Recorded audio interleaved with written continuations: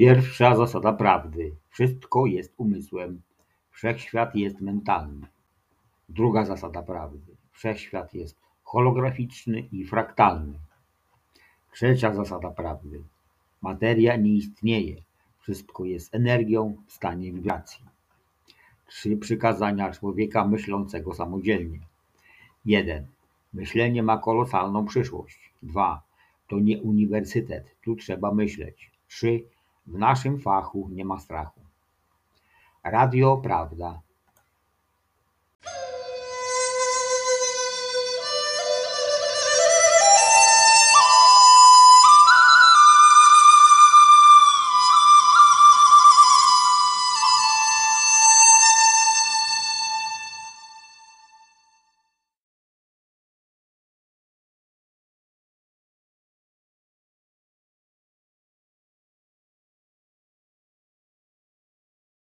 Saint-Germain, mistrz alchemik. Celem naszego przedstawienia alchemicznych sekretów, mówi Saint-Germain, jest przekazanie w wasze ręce i na użytek laboratorium waszej świadomości zrozumienia prawa, które my sami stosowaliśmy od wieków z największym powodzeniem.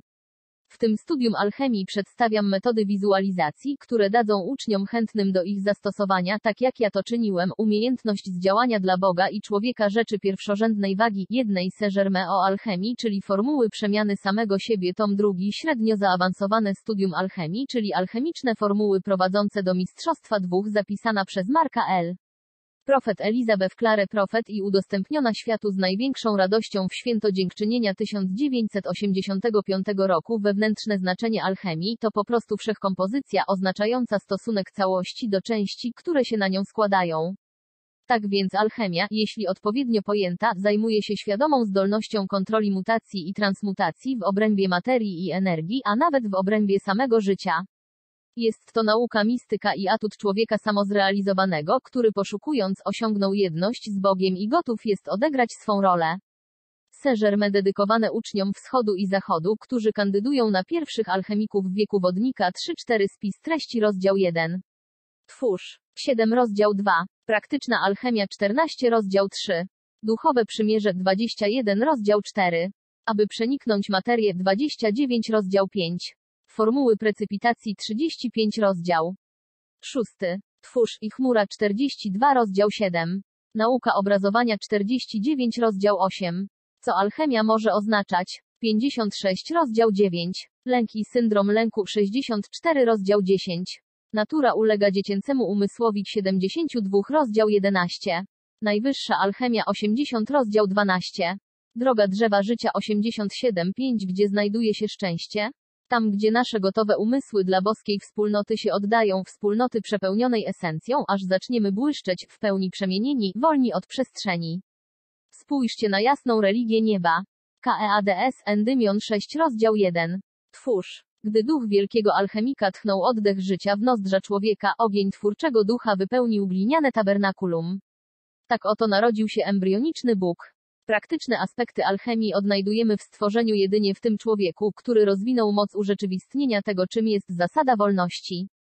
Cokolwiek jest okowami lub pętami, zaiste nie jest przyjacielem alchemika, aczkolwiek przeznaczeniem alchemika jest połączenie duszy z jej nieśmiertelnym celem uświęcenia paktu życia przy jednoczesnej pełnej akceptacji drogocennego daru indywidualnego bytu. To, kim jest alchemik, odnajdujemy w poleceniu Twórz.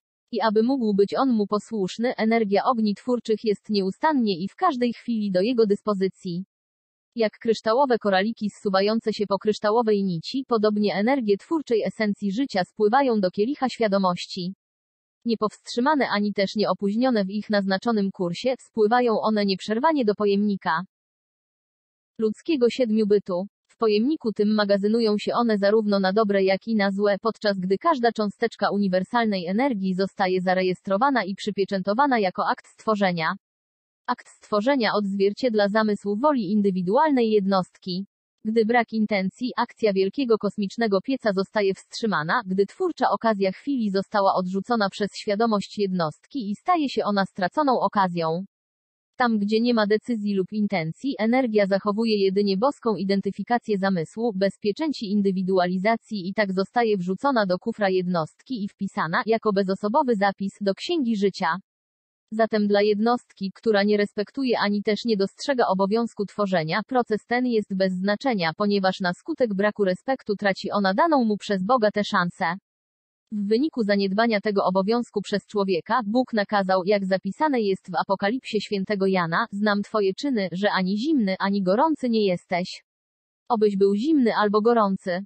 A tak, skoro jesteś letni i ani gorący, ani zimny, chcę cię wyrzucić z mych ust.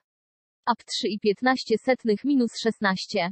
Obowiązkiem naszym jest tworzyć, ale w oparciu o łaskę Boga i dzięki niemu, niech ludzie wypełnią poprawnie swój obowiązek tworzenia dany nam przez życie oparty na boskiej iskrze w nas, początkowym boskim wzorze. Mogą oni zatem postąpić za przykładem starszyzny bogów rasy ludzkiej i królewskiego kapłaństwa zakonu Melchajzdeka w swych twórczych usiłowaniach. Aby byli oni w stanie przekazać łańcuchowi energii życia szczególny, jak również fascynujący aspekt kosmicznego ducha, który jest naturą nieskończonego Boga. 8. Tak długo jak jednostki pozwolą sobie pozostawać w stanie ustawicznego strachu, tak długo jak pozbawią się one olbrzymich korzyści płynących z uniwersalnej nadziei, tak długo jak nie pojmą one znaczenia obietnicy, chwała Pana nad Panami, bo Jego łaska na wieki, PS 136, dopóty będą one w nieświadomości odmawiały sobie nieopisanej rozkoszy, którą im da poprawne użycie duchowych przywilejów. Poniżyć duszę człowieka, poniżyć ją w poczuciu grzechu, frustracji i winy jest czynem księcia ciemności.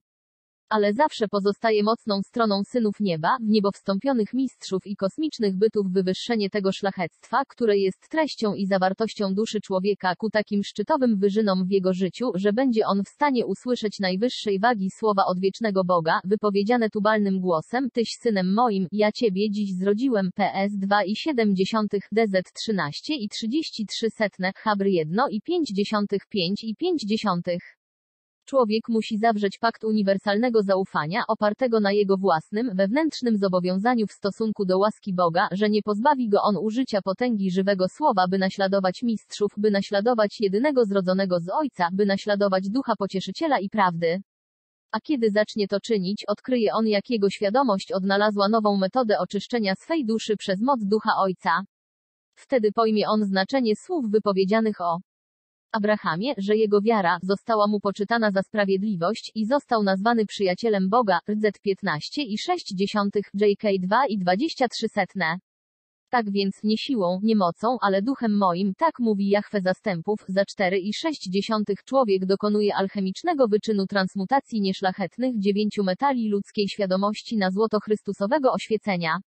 Ludzka moc i ludzka potęga nigdy nie są w stanie przemienić ciemności człowieka w światło, ani też nie są one w stanie uwolnić ludzkości od poczucia zmagania, które zagradza drogę akceptacji poczucia Bożego potencjału danego jej przez Boga i istniejącego w zasięgu bytu. Zwycięskie osiągnięcia Mistrza Jezusa, wraz z większymi dziełami, które obiecał On, że apostołowie Chrystusa będą zdolni dokonać, ponieważ ja idę do Ojca, J 14,12 stanowią w obecnym wieku, jak i w przyszłych wiekach, rozkaz uniwersalnej wolności. Tak więc dzieła alchemików ducha wzywają dusze ludzkie, aby zaprzestały one potępiania samych siebie, litowania się nad sobą, ulegania nałogom i przesadzania odnośnie błędów przeszłości. Ponieważ kiedy ludzie nauczą się przebaczać i zapominać ich własne błędy, to serca ich z radością przyjmą słowa z nieba, nie nazywaj nieczystym tego, co Bóg oczyścił, DZ 10,15. Przyjąwszy, że potencjał każdego człowieka opiera się na jego zanurzeniu w olbrzymim, bezdźwięcznym dźwięku strumienia żywej energii światła z serca uniwersalnego Chrystusa, mówimy zatem, niech siła Ducha Świętego w nieskończonym wszechświecie wywiera mocny kosmiczny nacisk na duszę przyszłego alchemika tak długo, dopóki nie wyłoni się on z ognistego pieca elastyczny, wybielony, oczyszczony i nieskalany w chęci posłuszeństwa nakazowi Boga, by przede wszystkim stworzyć czyste serce, a następnie odtworzyć jego byt zgodnie z duchem prawości. Bóg jest duchem i jako najwyższy alchemik posiadający siłę przemiany we wszechświecie jest on w stanie przekazać pasję wolności duszy każdego CZU o 10 wieka, który ją zaakceptuje. Pasja Boga stwarza w człowieku cud rozwoju poprzez poczucie tego, co jest rzeczywiste. Ta pasja Boga wypędzi ze świątyni tych bankierów i kupczących, którzy zaiste sprzedaliby dusze ludzkie na targowiskach świata. Pragniemy stworzyć w studentach alchemii świadome pojęcie mocy ducha, zdolnego przekazać transmutacyjne rezultaty wszechmocnego alchemika bytom i życiu ludzkości na ziemi. Poprzez tę świadomość zostaną oni wzniesieni na wyższy, niedoświadczony przez nich dotychczas poziom, gdyż wreszcie będą w stanie odkryć, że to w nich samych zakopany i pogrzebany jest klucz nasienie ich wszechpotencjału. Aby wskrzesić ducha kosmicznego alchemika, musimy zatem szukać, aż znajdziemy i musimy pukać, dopóki drzwi nie zostaną otwarte. Zgodnie z rytuałem prawdziwej wiary, musimy z radością całkowicie oddać siebie temu, który jest w stanie całkowicie zatroszczyć się i zbawić tych, którzy wierzą w jego wielorakiego zasięgu zamierzenia.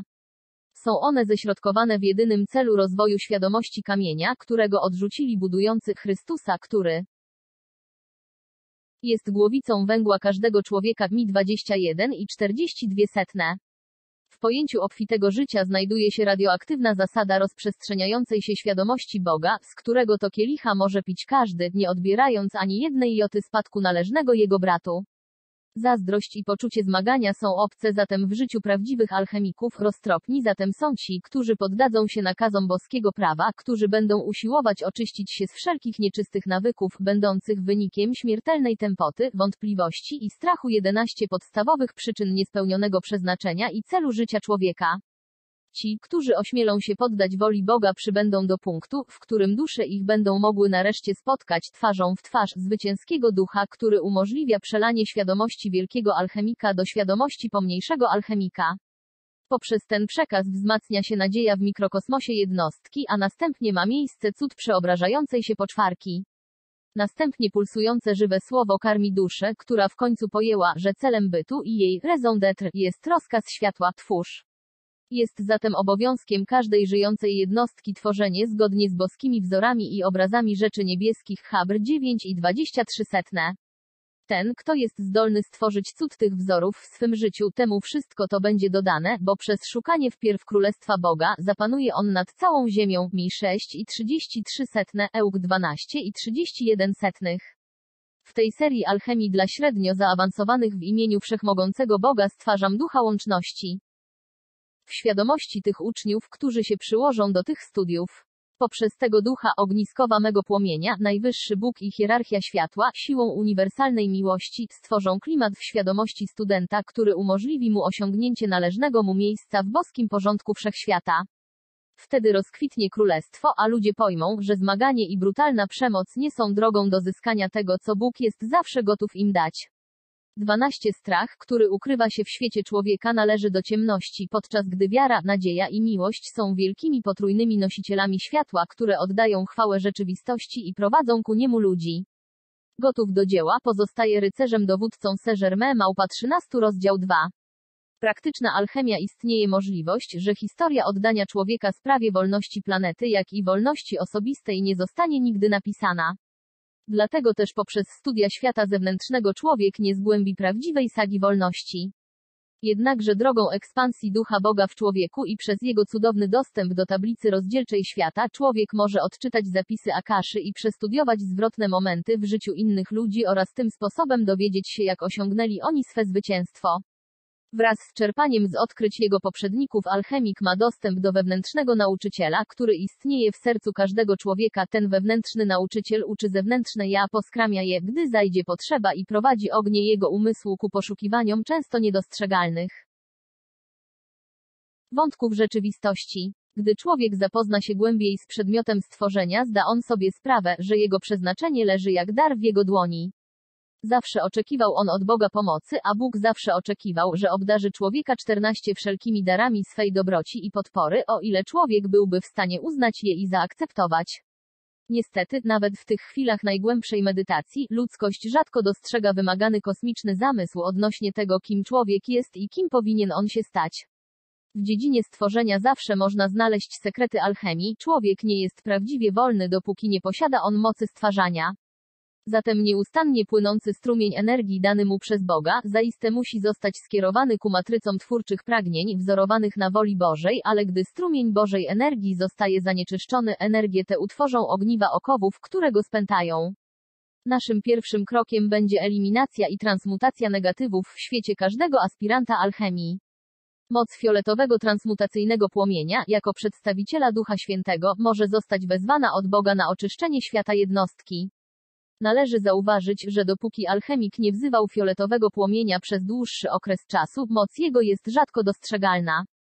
Bez poprawnego naukowego podejścia, nawet jeśli alchemik będzie stosował go, użycie tego płomienia nie wystarczy, aby przeistoczyć jego świat. Ten alchemik, który upiera się, aby wywyższyć swą egoistyczną wolę w przeciwieństwie do boskiej woli i bytu, w żadnym wypadku nie może otrzymać tych olbrzymich darów, które duch chce mu przekazać. Wiem, że niewielu ludzi chętnie oddałoby się całkowicie w ręce Boga. Są oni chętni na początku i ostrożnie podejmują pierwszy krok, kiedy wyższa wola pochlebia im, ale ponieważ nie pozbyli się oni ludzkiej woli, odkrywają oni na końcu, że ich wysiłki pozostają bez nagrody. 15 Człowiek nie może targować się z Bogiem ani z kosmosem. Jednakże wszechświat jest bardziej chętny obdarzyć człowieka wszelkimi doskonałymi darami, niż człowiek jest gotów zaakceptować je. Problem nie leży w oceanie pełnym pereł, lecz w nurku, który musi chętnie przyjąć obecność skarbów nieba w głębiach kosmosu. Wolą nieba jest nie tylko to, aby człowiek odkrył te skarby, a także by je posiadł. Ludzie odseparowali się od Królestwa Bożego przez błędny punkt widzenia.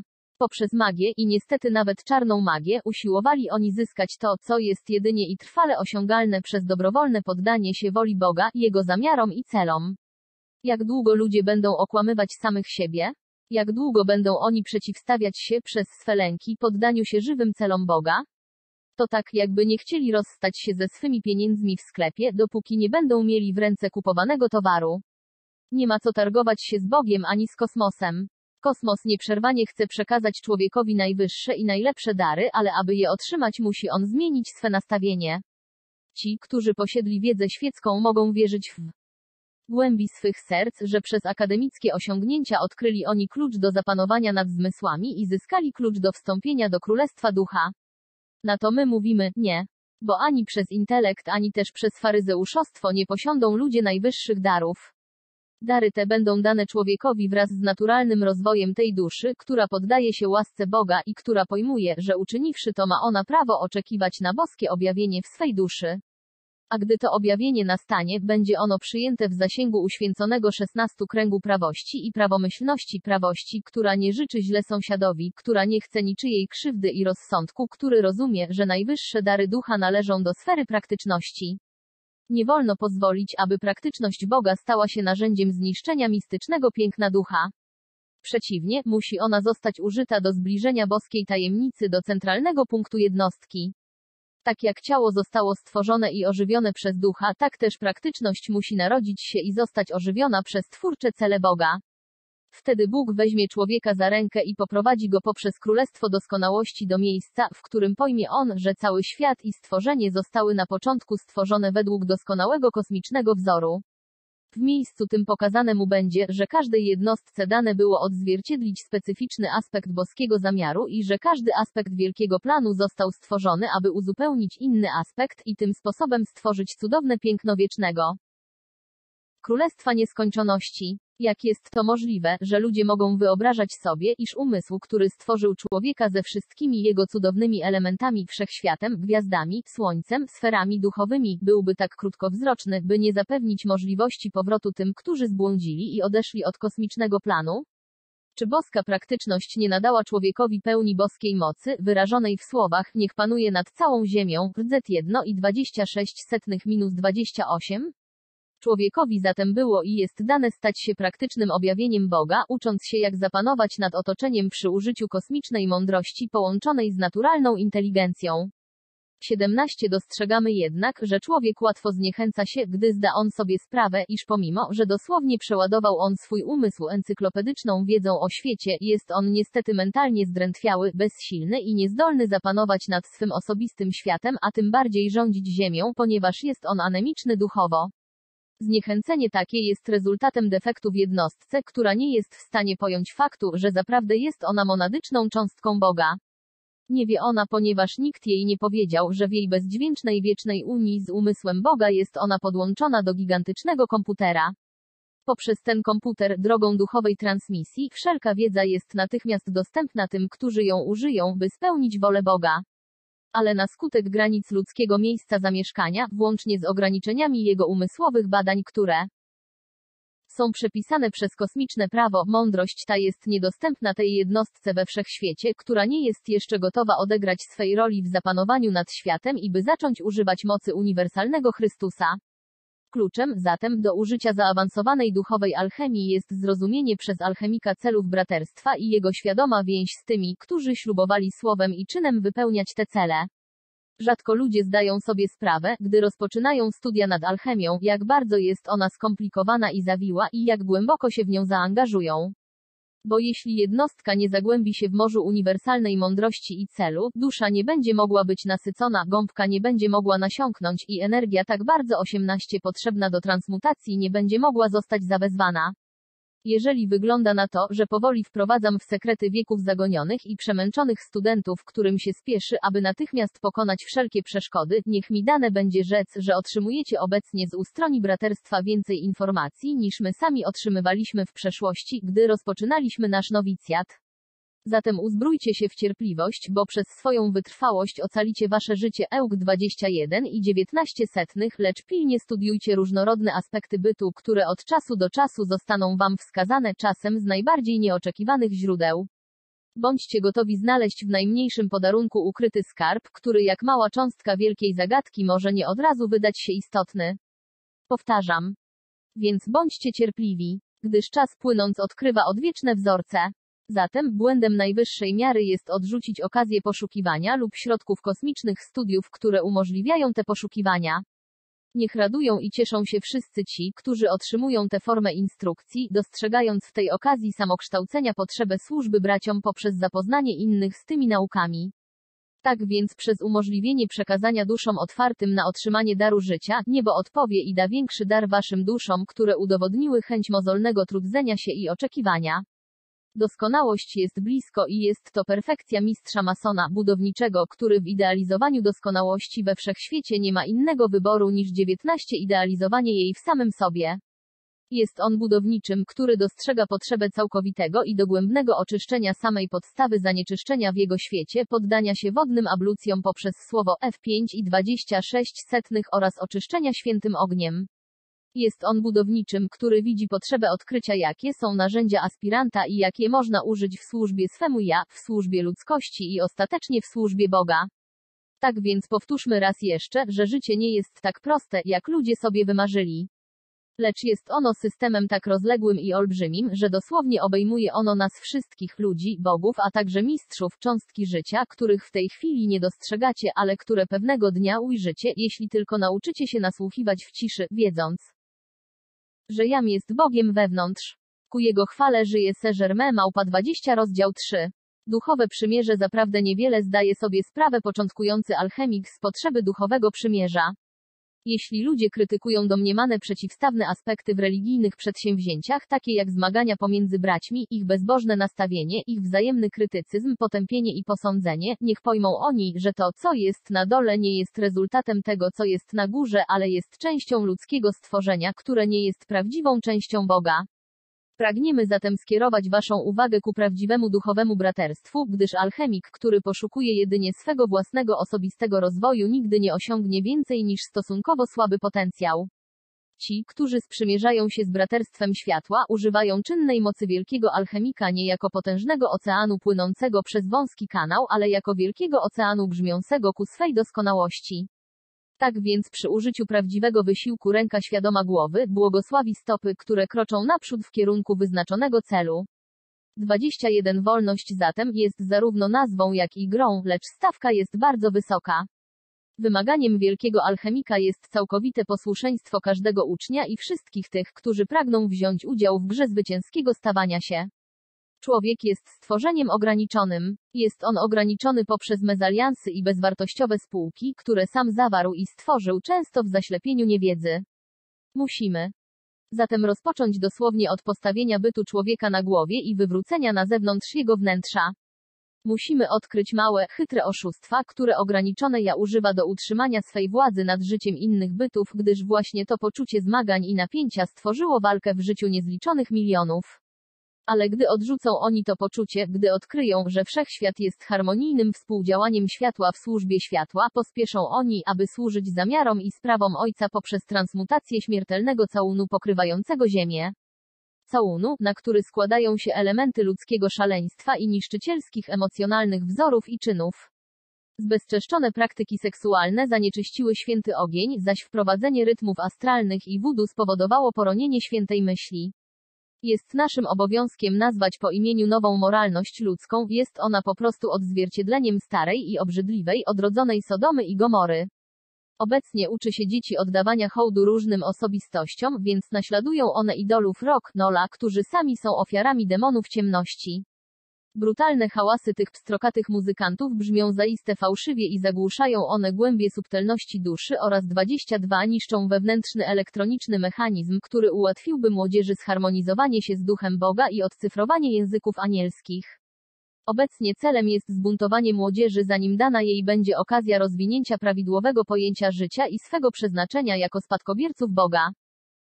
Ale niestety, nie mogę szczerze stwierdzić, że poprzednie pokolenie osiągnęło szczyty cnoty, ani też nie widzę, żeby rozprzestrzeniło ono na świecie siłę dobrego przykładu, tak jak powinni to byli uczynić. Stare przysłowie, wdrażaj dziecko w prawidła jego drogi, a nie zejdzie zeń w starości, przed 22,6 nie zostało wprowadzone w życie od wielu pokoleń. Jednakże nie wolno nam zburzyć podstaw nadziei na świecie, gdyż pomimo, że zaistniały fiaska, miały również miejsce liczne sukcesy, z których wiele nie zostało zapisanych w annałach rasy ludzkiej. A zatem podczas gdy doprawdy i zaprawdę potępiamy powiększający się brak moralności ludzkiej, jej rozwiązły duch i rosnący egoizm i podczas gdy potępiamy brutalne i nieprzemyślane obalenie instytucji i zasad od dawna uznanych przez braterstwo za wskazania w celu spłacenia karmicznych długów, równocześnie zgadzamy się, że olbrzymia ilość energii Boga została zanieczyszczona w obecnym i w przeszłych wiekach. Zatem należy rozpocząć walkę przeciw wszelkiej inklinacji do popełniania błędu, który powinien być traktowany jako karmiczny element przez tych, którzy postanowili przezwyciężyć ludzką tępotę i urzeczywistnić nadejście od dawna oczekiwanego królestwa. Czy ludzie zawiedli i przegrali w przeszłości? Zatem zapis tego fiaska jest magnesem ciągnącym ich w dół i potrzebne są potężne przeciwstawne siły, by to 23 przezwyciężyć. Zaprzągłszy z powrotem do pomocy potęgę niebios, ludzie muszą odwrócić się od ciemności ku światłu. Tak więc duchowa alchemia ma swój cel, ale zanim wystarczająco zagłębię się w ten temat, abym nauczyć was jak zmobilizować większą ilość kosmicznej energii i jak prawidłowo jej użyć, to muszę jednak przedtem wskazać wam znaczenie tego studium dla obecnych czasów. Niszczycielskie energie, które płynęły poprzez grupę muzyczną Beatlesów i które zakotwiczyły się w świadomości młodzieży, pomimo popularności Beatlesów w świecie formy, stopniowo wydobywają się na powierzchnię, odkrywając ich prawdziwy zamysł i szatańskie pochodzenie. Te bezbożne wyziewy dały wielu młodym duszom błędne pojęcie o tym, że używanie narkotyków, praktyki czarnej magii i wolny seks mogą ich wyzwolić od wszelkich narzuconych zakazów i ograniczeń. Było wprost przeciwnie, nałogi te przykuły ich swymi więzami do legionów ciemności. Czy nie byłoby zatem bardziej wartościowe i nie byłoby cnotą, aby wskrzeszająca siła odnowienia i regeneracji objawiła się jak wielki kosmiczny strumień w wielu sercach? Pozytywny prąd tego strumienia byłby w stanie zrodzić w człowieku ducha chęci akceptacji kosmicznego piękna, który z kolei spowodowałby rozkwit nadziei w młodzieży, nadziei na wyższy stopień wewnętrznego zadowolenia, nadziei na wyższy stopień harmonii z rzeczywistością wszechświata. Bo fale prawdy i rzeczywistości nieprzerwanie płyną poprzez kosmos, bez względu na to, czy człowiek jest czy nie jest tego świadom. 24 Ci, których serca są młode i których niesie ich fala ludzkich wydarzeń, często nie znają pewników życia i rzadko są w stanie trafnie nadać mu kierunek i znaczenie. Zatem radzę wszystkim, aby unikali zła i ciemności, które penetrują 4 niższe ciała w czasie, gdy ich uwaga jest skupiona na kakofonii współczesnego jazzu. Radzę wszystkim pragnącym być prawdziwymi alchemikami ducha, aby odkryli klasyczną muzykę największych kompozytorów świata: Beethovena, Bacha, Chopina, Haydna, Handela, Wagnera, Liszta, Mozarta, Mendelssohna, Mahlera i wielu innych, którym braterstwo zleciło zadanie zapisania dla świata muzyki sfer niebieskich. Zalecam wszystkim, aby nauczyli się poszukiwać w medytacji tych szczytów kosmicznego uniesienia, które umożliwią im zrozumienie i interpretację języków anielskich. Radzę wszystkim, aby nie szczędzili czasu na naukę tego, co jest istotne i aby rozwinęli w sobie pasję niekłamanej miłości do ludzi. Ale niech pasja ta nie przyjmie formy oddania się jedynie komunalnym wysiłkom lub wyniesienia jednego segmentu życia w kierunku bardziej zaawansowanego stanu ekonomicznego rozwoju. Raczej niech przyjmie ona formę wyniesienia ludzi ku nowym poziomom duchowego docenienia ich własnego boskiego potencjału jako synów Boga. Tylko przez praktykowanie tego rodzaju służby duchowej ich serca, dotknięte ręką nieskończonego Stwórcy, zostaną przepojone taką prawdą i miłością, że z precyzją przystąpią oni do wypełnienia woli boskiej. Tym sposobem więc ludzie dostrzegą rezultat działania opatrzności, która tak długo łaknęła odegrania większej roli w doli śmiertelników po to, aby los ich mógł 25 zaprawdę zostać pokierowany przez siłę życia z niebieskich wyżyn. Wtedy wolność zamieszka w ludzkim życiu. Wtedy honorowa niezależność wyniesie ludzi do poziomu, na którym siłą ducha będą oni w stanie przywołać złoty wiek, który przewyższy wiek Peryklesa, jak również wszystkie inne złote wieki znane w historii Ziemi. Nastanie to poprzez zainstalowanie fontanny żywego płomienia mocy, mądrości i miłości. Fontanna ta zaleje dusze ludzi i spenetruje powłoki ich dusz tak wielką ilością esencji wolności, że dostrzegą oni w duchowej alchemii środek do uzyskania wszelkich kosmicznych dóbr. A chwała potrójnego płomienia, nasycająca ich świadomość ognistą jasnością, wywoła identyczny odzew w sercu samego Boga. Dzięki tej więzi ustanowionej pomiędzy ziemią i niebem, gwiazda ta osiągnie pozycję większej jasności niż gwiazda wschodu, która zapowiedziała przybycie Mistrza Jezusa 2000 lat temu, gdyż światło to oznaczać będzie zwycięstwo świadomości Chrystusa nie tylko w jednym Synu Boga, ale również w całym rodzaju ludzkim. Jestem przedstawicielem wolności dla obecnego wieku i, objawiając powyższe fakty odnośnie nauki alchemii, nie mogę powstrzymać się od wyrażenia tych sentymentów. A propos zmagań obecnych czasów, czy ludzie pełni są idealizmu? Niech zwrócą oni ten idealizm ku światłu, gdzie boskie idee wytryskują z centralnej fontanny żywego płomienia. W tym żywym płomieniu niech wszyscy zapalą lub zanurzą ponownie pochodnie swego bytu i niech ognie ich umysłów przesiąkną nową nadzieją nowego wieku zrodzonego z ducha. 26 Życie nigdy nie miało być bajorem klęski, lecz kolumną zwycięstwa, której korona z laurowych liści reprezentuje pulsującą życiem obfitość. Rozkwitając w duszy, bogactwo to rozprzestrzenia się na zewnątrz samotnego wnętrza jestestwa ku szerszemu zasięgowi wszechświata. Świadomość mistrzów w niebo wstąpionych jest życiodajną mocą, która pomoże oddanemu studentowi w niecodziennej czynności prawdziwej i szczerej odnowy świadomości.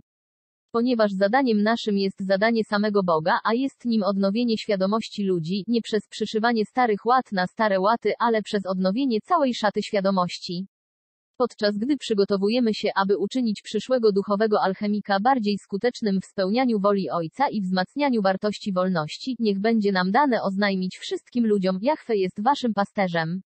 Nie brak wam niczego. PS 23,1 Jeśli tylko pojmiecie, że pragnie on poprawnie prowadzić was, o ile tylko zrozumiecie, że podczas gdy w rzeczywistości zło nie istnieje, pragnieniem pozorów zła jest, aby ludzie na ziemi trzymani byli w jego ciemnych okowach. I zobaczycie, że poprzez rozcięcie więzów zła i przez uznanie mocy dobra nigdy więcej nie przecedzicie komara, a połkniecie wielbłąda. Mi 23,24 Lecz wkroczycie wprost do miasta Boga, do świadomości, która przewyższa świat i jego wybory poprzez dostrzeżenie duchowych wyborów, które jak dar posiadacie we własnej dłoni. Człowiek jest boskim alchemikiem w fizycznej formie. W jego prawej ręce leży pulsujący dar życia. Jest to puls kosmicznego wysiłku. Bez świadomego 27 zaakceptowania tego daru człowiek znika jak para na szybie. Przez świadome zaakceptowanie kosmiczny oddech wzmacnia objawienie jestestwa, aż zwycięstwo 1 Kor 15,54 pochłonie śmierć i życie powstanie wszechwidoczne w ponadzmysłowości i wspaniałości. W działaniu posuwamy się stopniowo naprzód ku wolności. Jam jest Saint-Germain Małpa 28.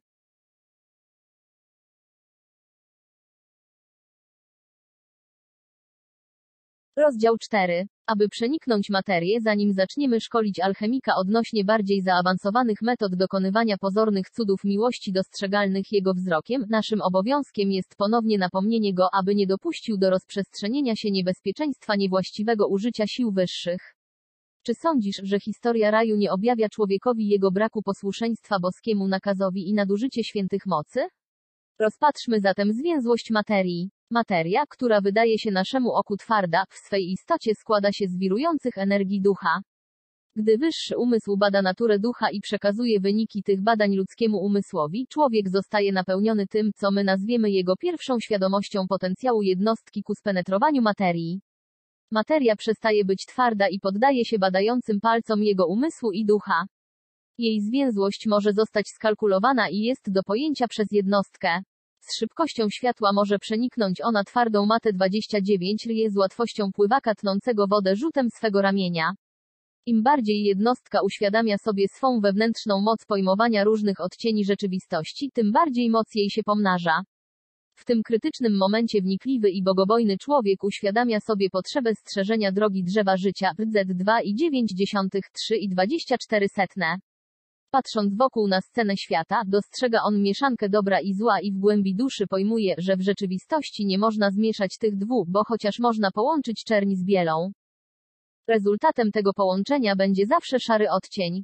Odnośnie swego ludzkiego ja człowiek od lat był i pozostaje przekonany o tym, że to mieszanie czerni z bielą jest jego prawdziwą naturą. Wydaje się, jak gdyby ludzkość była napiętnowana i zahipnotyzowana przez mniemanie, że barwa grzechu, tak jak kostki do gry, które rzucono, jest niezmienna.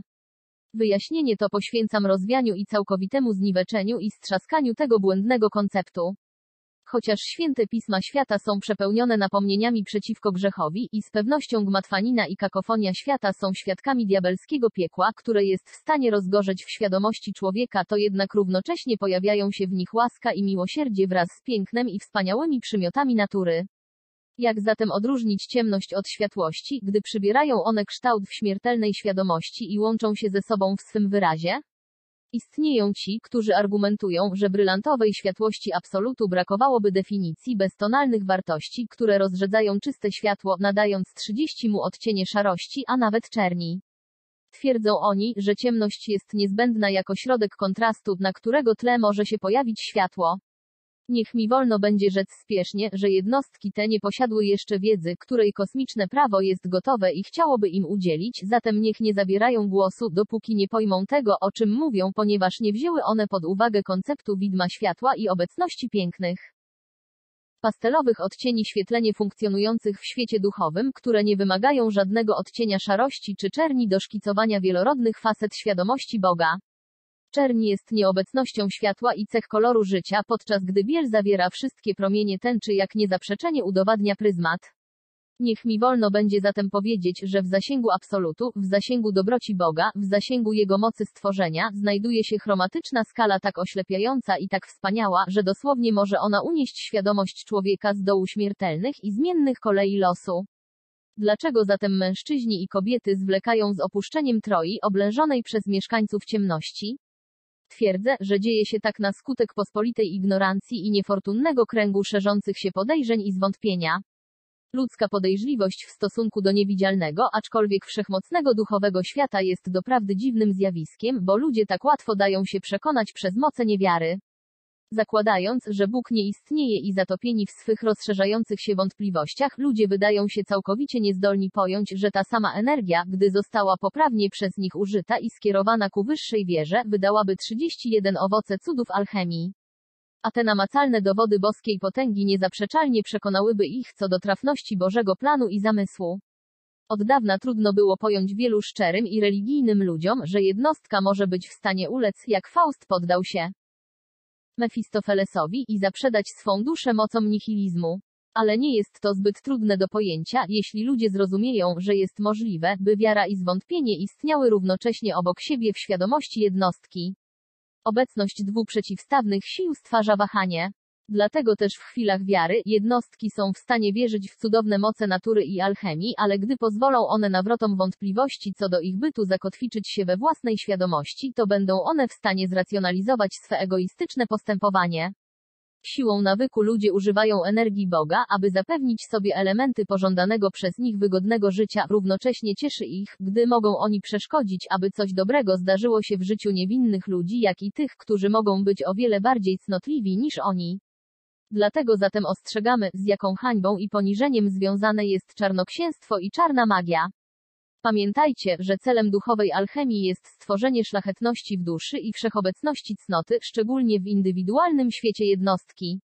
Bo jak mogą ludzie zaoferować innym to, czego sami nie są w stanie osiągnąć w swym własnym świecie? Tu leży olbrzymi błąd niecierpliwego czarnoksiężnika czy też zwolennika czarnej magii. Nie chce on czekać na eksternalizację swej duchowości i na boskie 32 tchnienie do naczynia bytu, zanim wytęży swą energię w celu zapanowania nad wszechświatem. Rozdział ten jest ostatnim, który piszę w tym nastroju. W kolejnych rozdziałach zamierzam przekazać studentom światła kilka bardzo interesujących kluczy.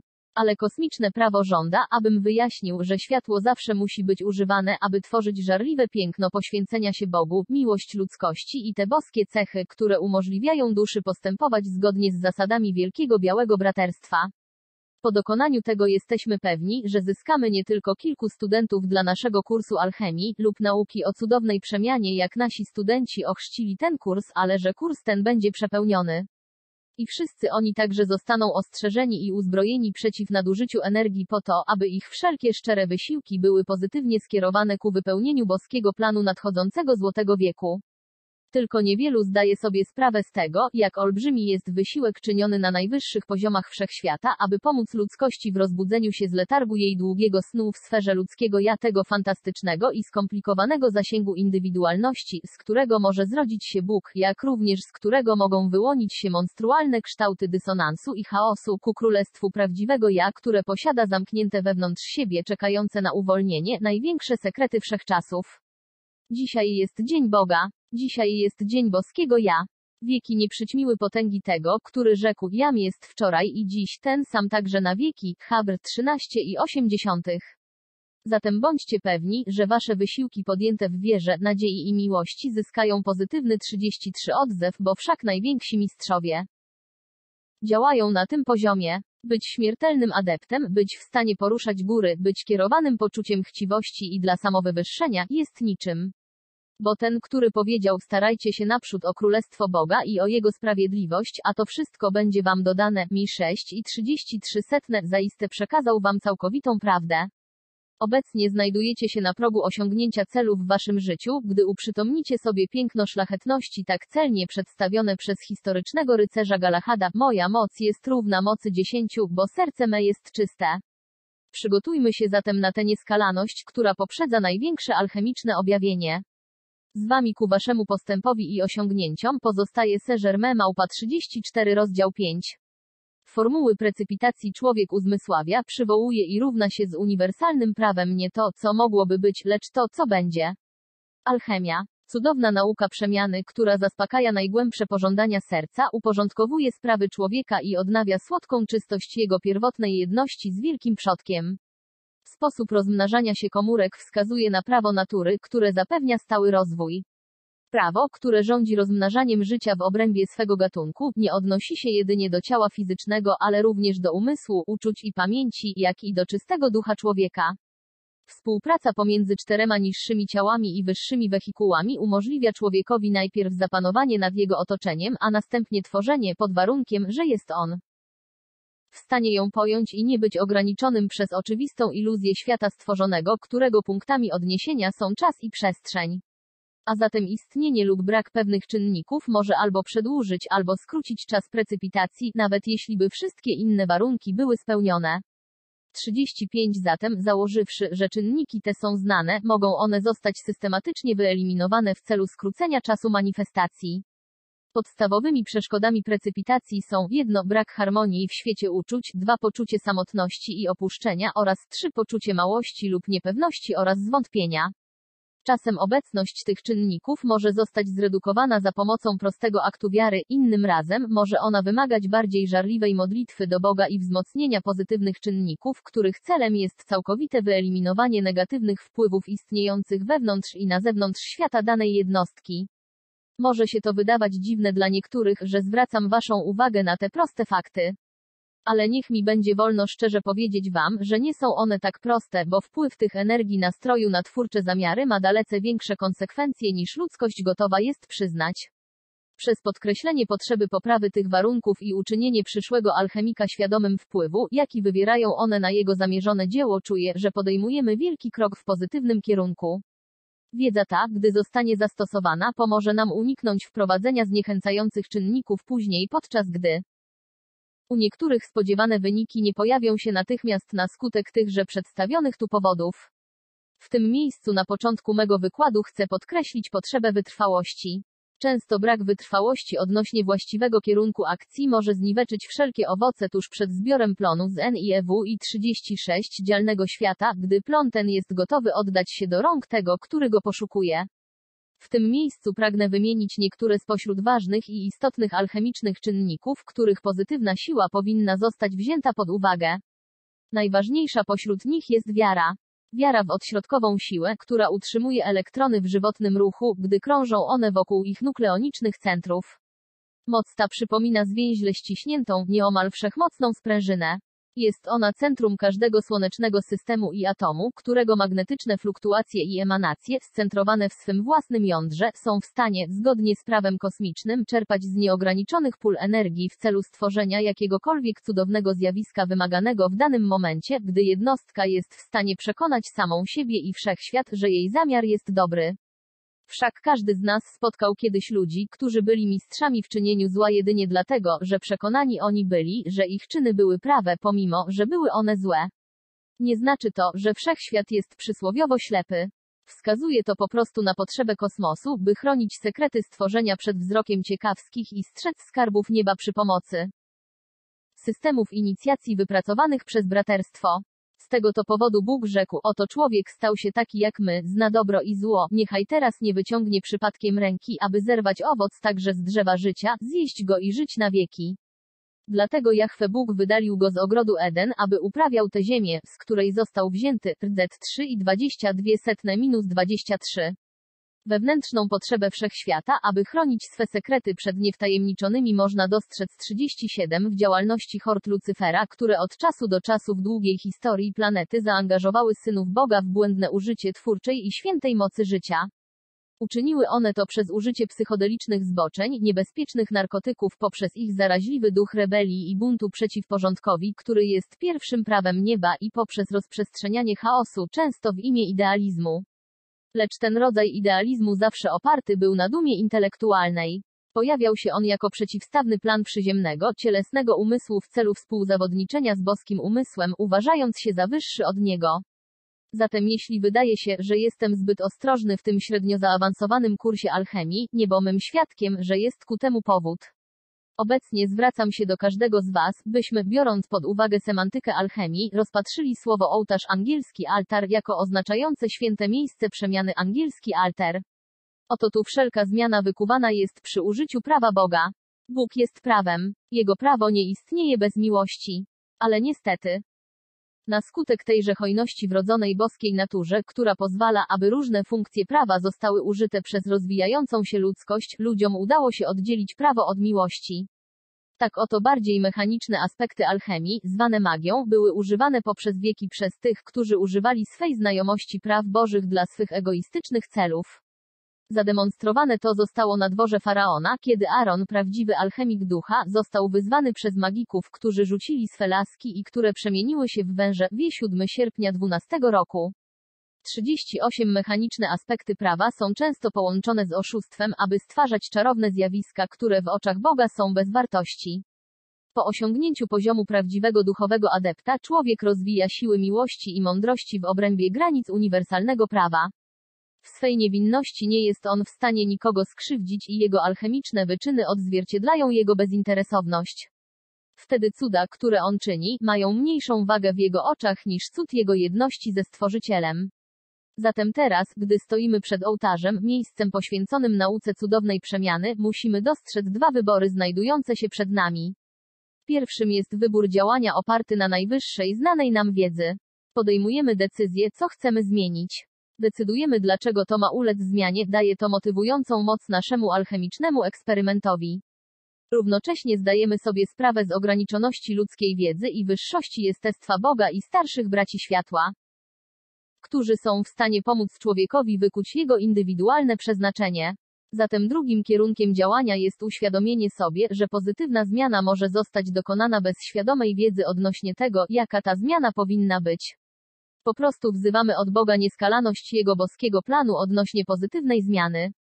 Innymi słowy, rozkazujemy w imię Boga, co człowiek, jako współtwórca z Bogiem ma prawo czynić, by dokonała się alchemiczna precypitacja darów i łask ducha, które obdarują błogosławionego Syna cechami Chrystusa, czyniąc go bardziej biegłym jako duchowego alchemika i bardziej powiązanym z uniwersalnym planem. Odkryłem, że gdziekolwiek ta druga alchemiczna 39 technika zostaje zastosowana, wzmacnia ona pierwszy wybór inwokacji inwokowanej akcji i wypełnia luki w wiedzy człowieka, pokrywając jego niewiedzę szatą prawdziwej duchowości. Gdy stoimy przed ołtarzem, świadomi cech Boga i możliwości ich realizacji w człowieku, weźmy także pod uwagę te doskonałe istoty, które zapewniły już sobie zdolność dokonywania natychmiastowej zmiany, kiedykolwiek tego sobie życzą. Na pewno pomoc tych, którym się powiodło w dziedzinie alchemii, będzie bezcenna w celu uzyskania owoców naszych pragnień. Osobiście dobrane inwokacje i modły będą wtedy wyśmienite. Świadomi prawa, wiary w jego bezosobowe działanie i zdeterminowani w zamyśle, że kiedy formuła zostanie wynaleziona, wymagany rezultat musi objawić się w fizycznej formie, obecnie przystąpimy do zadania stworzenia zmiany. Tak. Więc jednym z najskuteczniejszych środków, przy pomocy którego można spowodować zmianę, a to, co wam przekazuję, jest głęboko ukrytym i cudownym sekretem w posiadaniu wielu adeptów wschodu i zachodu, jest, tak przeze mnie nazwane, stworzenie chmury. Święty Paweł mówił o chmurze mnóstwa świadków, Habr 12,1. Ja używam tego wyrażenia w odniesieniu do chmury nieskończonej energii, która jak eter, tak spopularyzowany przez naukowców ubiegłego wieku, jest wszechobecna, lecz nigdzie nie ujawniona, dopóki nie zostanie wezwana do działania. Na pierwszy rzut oka, dla empirycznego umysłu wprawionego tylko w materialnych aspektach nauki i w tym, co jest poznawalne zmysłami, moje uprzednie uwagi mogą wydawać się całkowitą głupotą. Jeśli ktokolwiek z was tak sądzi, mogę mu tylko współczuć. 40 Nie mogę mu pomóc, ani też prawo nie wymaga ode mnie, bym przepraszał, gdyż udowodniłem wielokrotnie tę zasadę z największym sukcesem. A myślę, że gdy wielcy adepci nie używają jej świadomie, wtedy jest ona zautomatyzowana dla nich poprzez kontakt z ich wyższym umysłem. Dla większości naszych początkujących i średnio zaawansowanych studentów będzie niezbędne, aby dokładnie przyswoili sobie ten proces po to, by najpierw świadomie stworzyli chmurę, a następnie oczekiwali, aż jej pojawienie stanie się ich wewnętrznym zautomatyzowanym procesem. Dalszy wykład na temat tej bardzo ważnej czynności będę kontynuował za tydzień. Twórz i chmura. Naprzód Saint-Germain małpa 41 rozdział 6. Twórz i chmura jak? Głęboko, doprawdy głęboko, wielu tęskniło i pragnęło uzyskać wiedzę o stworzeniu pozytywnej zmiany zarówno w nich samych, jak i w świecie. Niech zatem pojmą oni, że spowodowanie zmiany jest twórczym aktem. Alchemia jest twórczą nauką, dzięki której człowiekowi dane jest być posłusznym pierwszemu fiatowi Boga, zapanuj nad ziemią. Rozkaz ten wskazał na plan Ojca odnośnie swego Syna, a środki do wcielenia go w życie odkrywamy, gdy poznajemy starożytne sekrety tej świętej nauki. Stosując zasady alchemii, jednostka jest w stanie wznieść się z poziomu bycia marionetką woli innych bytów, woli nieposłusznych duchów przemijających mód czasów lub nakazów braci cienia, którzy nakłaniają młodego adepta do praktykowania czarnej magii i czarów, pochlebiając jego dumie i często cytując Pismo Święte, mówiąc: jeśli jesteś Synem Bożym, powiedz, żeby te kamienie stały się chlebem. Mi 4,3. Obecnie stoimy na progu powzięcia pierwszych kroków w celu stworzenia przemiany. Nie zmiany, która 42 kieruje człowieka ku współczesnej scenie, gdzie każdy jego wysiłek jest kształtowany przez czynniki otoczenia, lecz przemiany, która zbliży go do jego prawdziwego obrazu. Stworzymy środki, dzięki którym przemiana będzie mogła nastąpić przy użyciu naszej wszechmocnej woli, co umożliwi nam zawładnięcie ziemią. Bo to tu, na ziemi, jest naszym obowiązkiem zrealizowanie pragnienia naszych serc. Bo to tu i teraz jesteśmy zobowiązani stać się współtwórcami z Bogiem, by wypełnić nieskalaność Jego zamysłu. Zdaję sobie sprawę, że może wydawać się, iż jest wiele mechanicznych czynników w naukowym kierunku, który wam wskażę. Jestem pewien, że zwróciliście uwagę na wiele ostrzeżeń włączonych przeze mnie do tego kursu, aby zapewnić, że nigdy nie sformułujecie błędnej opinii, bo nikt nie powinien zakładać, że przy pomocy jedynie naukowego lub mechanicznego rytuału będzie w stanie wznieść się na najwyższe wyżyny alchemicznej twórczości. Nie, bo najwyższa alchemia, największa przemiana jest tą, która przemienia człowieka w Boga, podczas której Syn jednoczy się z Ojcem, a to nigdy nie może zostać osiągnięte mechanicznymi środkami. Stańcie teraz przed swym ołtarzem, oddając cześć żywemu Bogu i Jego rozkazowi. Bo ten, który jest Bogiem, wydał rozkaz: zawładnij. Funkcjonujecie zatem poprawnie, jeśli właśnie to czynicie. Macie zatem zacząć tworzyć i najpierw stwórzcie chmurę z olbrzymiej siły Boga zmagazynowanej w każdym punkcie przestrzeni, oczekującej waszego wezwania. Moc wizji jest w naszej inwokacji najważniejsza.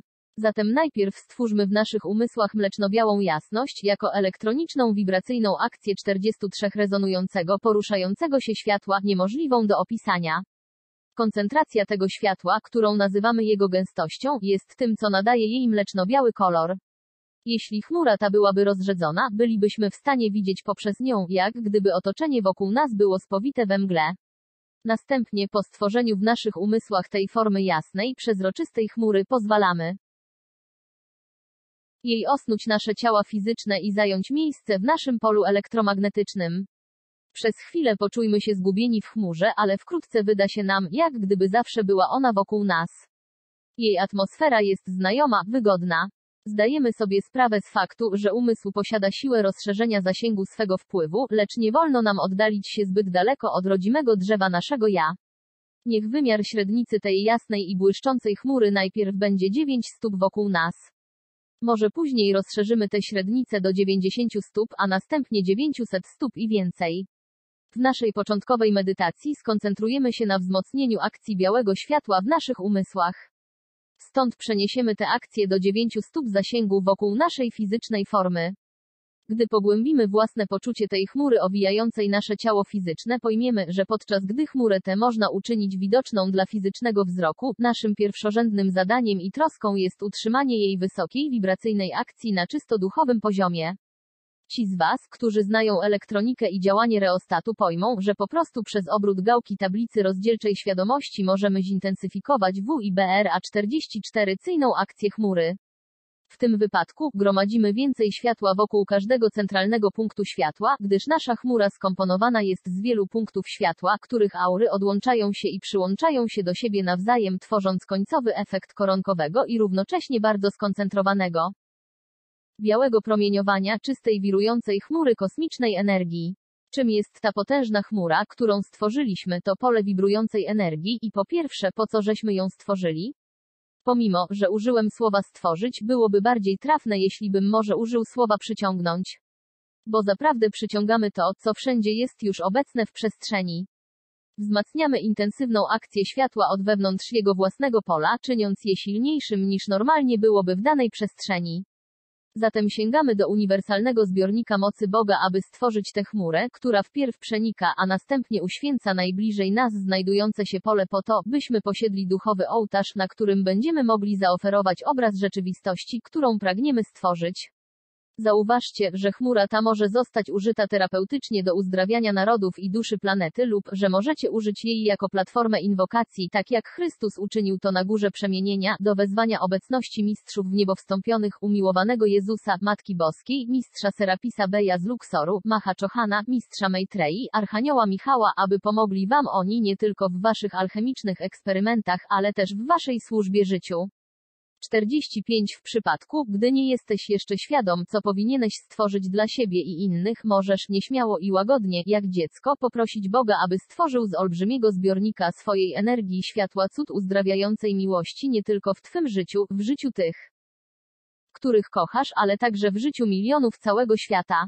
Możesz poprosić, aby moc Boga i Królestwa Bożego pojawiły się na ziemi. Możesz poprosić, aby narodził się złoty wiek, aby nadszedł koniec zmagania, walki, wszelkiej negacji i nienawiści. Możesz poprosić, aby miłość zawładnęła nad światem. Jeśli otworzysz swe serce na potrzeby świata i na miłość Boskiej Matki, która pragnie wyrazić się poprzez Twą wzniesioną świadomość, nieograniczone idee odnośnie uniwersalnej służby napełnią Twój umysł. Lecz w tym miejscu znowu niech wolno mi będzie ostrzec, szczególnie tych, którzy skłaniają się ku metapsychice lub tych, którzy wykazują tendencję, jak ludzkość by to nazwała, w kierunku sfiksowania i przesady. Uwaga! Macie do czynienia z świętą twórczą mocą. Bądźcie ostrożni. Byłoby lepiej, abyście poprosili mistrzów, aby użyczyli wam swych idei, niekoniecznie definiując lub przekazując je waszemu świadomemu umysłowi, niż abyście przekroczyli normę alchemicznego prawa. Mistrzowie w niebo wstąpieni są nie tylko zdrowi umysłowo i wysoce zorganizowani, ale również są obdarzeni najwyższego stopnia głębią i bogobojnością. Istotne jest zatem, abyście wy upodobnili się do nich. Ponad wszystko, nie dajcie się unieść dumie ani wywyższaniu się ponad innych. 46. Gdy będziesz zyskiwał moc duchową poprzez okresy medytacji o chmurze, które na początku nie powinny przekroczyć 15 minut dziennie, spróbuj pojąć, że twórcza chmura, rozproszona w odpowiedzi na Twój fiat na końcu twórczej ceremonii, będzie nadal nieskończenie rozprzestrzeniać się i rozprzestrzeniać się i rozprzestrzeniać się poprzez wszechświat jako kula przejrzystego białego ognia, wirującego w rozszerzających się sferach przestrzeni, by dotknąć wszystkiego tego, co jest prawdziwe i co jest naprawdę Twoje. Chmura ta, jako przejawienie mocy twórczej energii, ognia Twego ducha, przyciągnie do Twego świata świadomość samego Boga. Wezwana z głównych porów bytu i rozprzestrzeniająca się przepięknie jako ołtarz Boga, chmura ta uświęci wszelką przestrzeń, w której została rozproszona. Chrystus był w stanie zdziałać cuda zapisane w Ewangeliach i wiele więcej, ponieważ zanim był on w stanie je czynić, opanował mistrzostwo poprawnego użycia energii. Nazwał on tę świętą energię ducha Ojcem i doprawdy Ojciec jest duchem wszelkiego stworzenia. Ojciec jest wszechkochający, wszechwiedzący i wszechpotężny i uczyni On Ciebie tym wszystkim, kim On sam jest. Ale my zaledwie dotknęliśmy tego tematu poprawnego użycia Jego energii. Zatem pragnę rozwinąć w Waszej świadomości poprawne nastawienie poprzez czytanie tego materiału, co umożliwi Wam funkcjonowanie pod kierunkiem Waszej własnej obecności Boga i Chrystusowego Ja jako skutecznego współtwórcy z Bogiem i braterstwem światła. Potrzebni są nam alchemicy ducha, mężczyźni i kobiety, którzy stworzą fizyczne, mentalne, EMOCJONAL47 i eteryczne alchemiczne dzieła. Po spojeniu ich wszystkich w jeden twórczy akt obfitego życia, nareszcie pojmą oni znaczenie słów mistrza. Ja przyszedłem po to, aby owce miały życie i miały je w obfitości, J10,10. Alchemia nie jest diabelskim sposobem stwarzania bogactw i honorów. Jest ona duchową, wszechmiłującą nauką zamiany nieszlachetnych metali, które tworzą syntetyczny obraz człowieka, w czyste złoto prawdziwego obrazu, aby mógł on mądrze zapanować nad ziemią. Na zakończenie wielki alchemik wyszkoli czeladnika w seraficznej wiedzy, dzięki której człowiek zrealizuje tę cudowną ostateczną zmianę, o której Paweł rzekł: ogłaszam wam tajemnicę, nie wszyscy pomrzemy, lecz wszyscy będziemy odmienieni. W jednym momencie, w mgnieniu oka, na dźwięk ostatniej trąby, zabrzmi bowiem trąba, umarli powstaną nienaruszeni, a my będziemy odmienieni. 1 Kor 15:51-52. Zauważcie, że zaledwie dotknąłem tematu tej wielkiej twórczej energii, która jest wewnątrz was nawet w tej chwili. W imieniu Mistrza Mistrzów, w imieniu Chrystusa Pana, pozostaję Jego sługą i waszym orędownikiem na zawsze. Saint-Germain Małpa 48.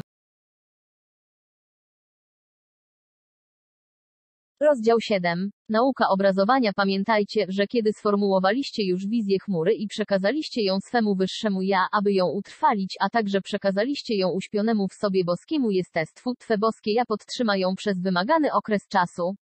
W przyszłości odkryjecie, że promieniowanie chmury delikatnie zabarwi wasze ciało fizyczne i w czasie, gdy proces ten ma miejsce, odczujecie, że umysł wasz wyostrzył się i zyskaliście nowe poczucie wszechświadomości życia.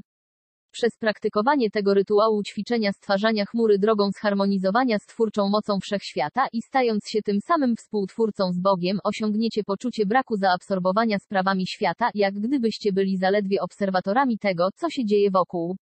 Nastąpi to, gdy pozwolicie sobie automatycznie wpłynąć do wnętrza wielkiej twórczej siły makrokosmosu. To doświadczenie, podczas którego świadomość człowieka wpływa do większej świadomości Boga, jest tym, co jest znane jako wyjście na górę, Mi 5,1. 49. Nazywane jest to doświadczeniem szczytu góry, ponieważ poprzez nie człowiek odkrywa szczyt swego bytu, miejsce, gdzie niższe ja poślubia wyższe ja, a materia jednoczy się z duchem. Tak więc podczas tego rytuału musicie utrzymać nieskalanie czystą świadomość, przepełnioną miłością, świadomą nieskończonego potencjału kosmicznego umysłu Boga i całkowicie utożsamioną z wszelką konstruktywną działalnością. Jeśli pojawi się element nienawiści lub nawet tylko nieco niechęci odnośnie kogokolwiek, albo zaistnieje zamiar zatamowania prądu kosmicznego planu, takie postępowanie niewątpliwie spowoduje karmiczną sytuację, wysoce niekorzystną dla tego, kto pozwolił sobie na takie nadużycie energii. Ci, którzy okazali brak odpowiedzialności w użyciu przez nich technik alchemicznych, czy to na skutek ignorancji, czy zamierzając skrzywdzić innych, w istocie uczynili samym sobie wielką krzywdę. Inni, którzy żywią uczucia krytycyzmu, zazdrości i irytacji odnośnie czynów i osiągnięć przyjaciela albo wroga, mogą zdziałać tyle samo krzywdy, co ci, których podstawą złośliwości działania jest zła wola. Plotkowanie jako takie jest jednym z najbardziej śmiercionośnych form czarnej magii i może spowodować fizyczną śmierć jej ofiar. Dostrzegając fakt, że wszelkie zło zawsze w końcu powraca do tego, kto je czyni, czy nie byłoby wskazane, aby wszyscy alchemicy złożyli ślub nieszkodliwości, równocześnie zdając sobie sprawę, że czasem obrona prawdy i wolności wymaga uczynienia wyboru pomiędzy mniejszym i większym złem?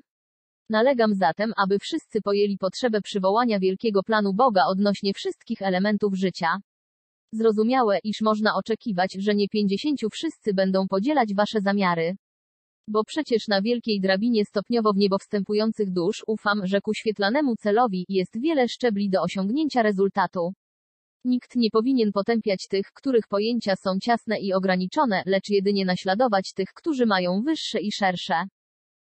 Zrozumienie. Ponad wszystko nie zazdrośćcie tym, którym może się lepiej niż wam powieść w użyciu nauki średnio zaawansowanej alchemii. Pamiętajcie, że ćwiczenie czyni mistrza, że motyw przeobraża zamiar, a piękno przemienia duszę. Tak więc pełne miłości cele Boga owocują w człowieku zgodnie z początkowym boskim zamiarem, gdyż rajski ogród był miejscem, gdzie mogło zostać przekazane człowiekowi piękno jedności z Bogiem i pojęcie Jego praw. Miał on być najpiękniejszą szkołą na całym świecie, gdzie marzenia Boga przepływałyby pomiędzy gałęziami wysokich drzew, gdzie faliste chmury poranka, południa i zmierzchu miały być oświetlone uświęconym blaskiem rozświetlonego słońca, światłem rozświetlającym dzień. Nie lamentujcie, bo rajska szkoła zostanie założona obecnie na nowo w tym wieku, aby wypełnić plan raju, nim objawi się złoty wiek. A pojawi się on, kiedy wystarczająca ilość alchemików ducha zjednoczy się dla wspólnego celu, aby dać świadectwo prawdzie. Obecnie zwróćmy naszą uwagę na naukę obrazowania, bo bez niej nic się nie pojawi. Znajdziecie ilustrację tej nauki w historii Jakuba, który użył alchemii do pomnożenia ilości swego bydła, Z30 i 25/43. Wizualizacja jest ważna dla alchemika, ponieważ skoordynowanie jej z twórczą chmurą poprzez nałożenie jednej na drugą stwarza cud alchemicznego objawienia. 51. Jeśli pragniecie wyglądać młodo, musicie wizualizować siebie jako wyglądających młodo. Jeśli pragniecie więcej energii życia, musicie wizualizować siebie jako już posiadających tę witalność, Bożą energię rozsadzającą wasze muskuły, witalne myśli kipiące w waszym umyśle, przepełnione dźwiękami życia, światła i miłości. Musicie czuć i wiedzieć, że energie Boga płyną poprzez czubki waszych palców rąk i nóg, emanując w przestrzeń blask tryskającego zdrowia i przeobrażając oblicze. Podczas stosowania tego ćwiczenia zostanie wywołany, bez dodatkowego wysiłku z waszej strony, dobroczynny efekt w stosunku do tych, z którymi się stykacie. Ale musicie być bardzo ostrożni, aby nie oczekiwać pochwał i uznania za to. W przeciwnym wypadku, jak napisane jest w Księdze Życia, nie będziecie mieli nagrody u Ojca Waszego, który jest w niebie. Mi 6:1. Wiem, że uśmiechniecie się, gdy powiem Wam, że wiemy o istnieniu studentów, którzy po otrzymaniu tego materiału mogą tak bardzo rozentuzjazmować się, że powiedzą do tych, którzy nie są poinformowani co do ich wysiłków w celu upodobnienia się do Boga: czy czujesz coś, gdy jestem blisko? I oczywiście popsuje to cały efekt wszelkiej cnoty, którą mogli oni byli rozwinąć podczas ich nauki. Przyciągając uwagę ku własnym osiągnięciom, powodują oni koncentrację energii na osobowości i oddalają ją od duszy, która jest źródłem promieniowania. Podczas gdy wrodzone boskie cechy duszy są jak radioaktywna substancja składająca się na nią, promieniująca chmura jest alchemicznym ołtarzem duszy umożliwiającym jej ekspansję, tak jak rozprzestrzeniający się wszechświat z ogni swego własnego centralnego słońca ku zewnętrznej przestrzeni. 52. Niektórzy mogą się zapytać, jak możemy zdziałać cuda, które mają wpływ na innych bez odebrania energii należnej im lub nie pozbawiając ich okazji zdziałania ich własnej cudownej przemiany? Wydają się oni wyrażać opinię, że ognie Boga mogą powoli wygasać i że kiedyś gdzieś ognie te wygasną całkowicie lub wypalą się. Niech mi wolno pospiesznie zapewnić was, że nawet gdyby wszystkie słońca fizycznego wszechświata miały wpaść jak żarzące węgle do centralnego słońca, a centralne słońce, zgodnie z prawem Boga, miałoby stopniowo zaniknąć w swojej fizycznej formie, ognie duszy Boga nigdy się nie wypalą. Są one niezmienne, nieskończone i wieczne. Nie lękajcie się zatem, że zużywacie energię Boga lub że zabieracie tę energię, która mogłaby być użyta bardziej korzystnie przez inną jednostkę. Gdy zabrzmiał Fiat, twórz, był to sygnał daru wolności od Boga dla człowieka. Zatem człowiek powinien mieć wolność tworzenia. Co więcej, powinien on być wolny, by tworzyć bez potępienia.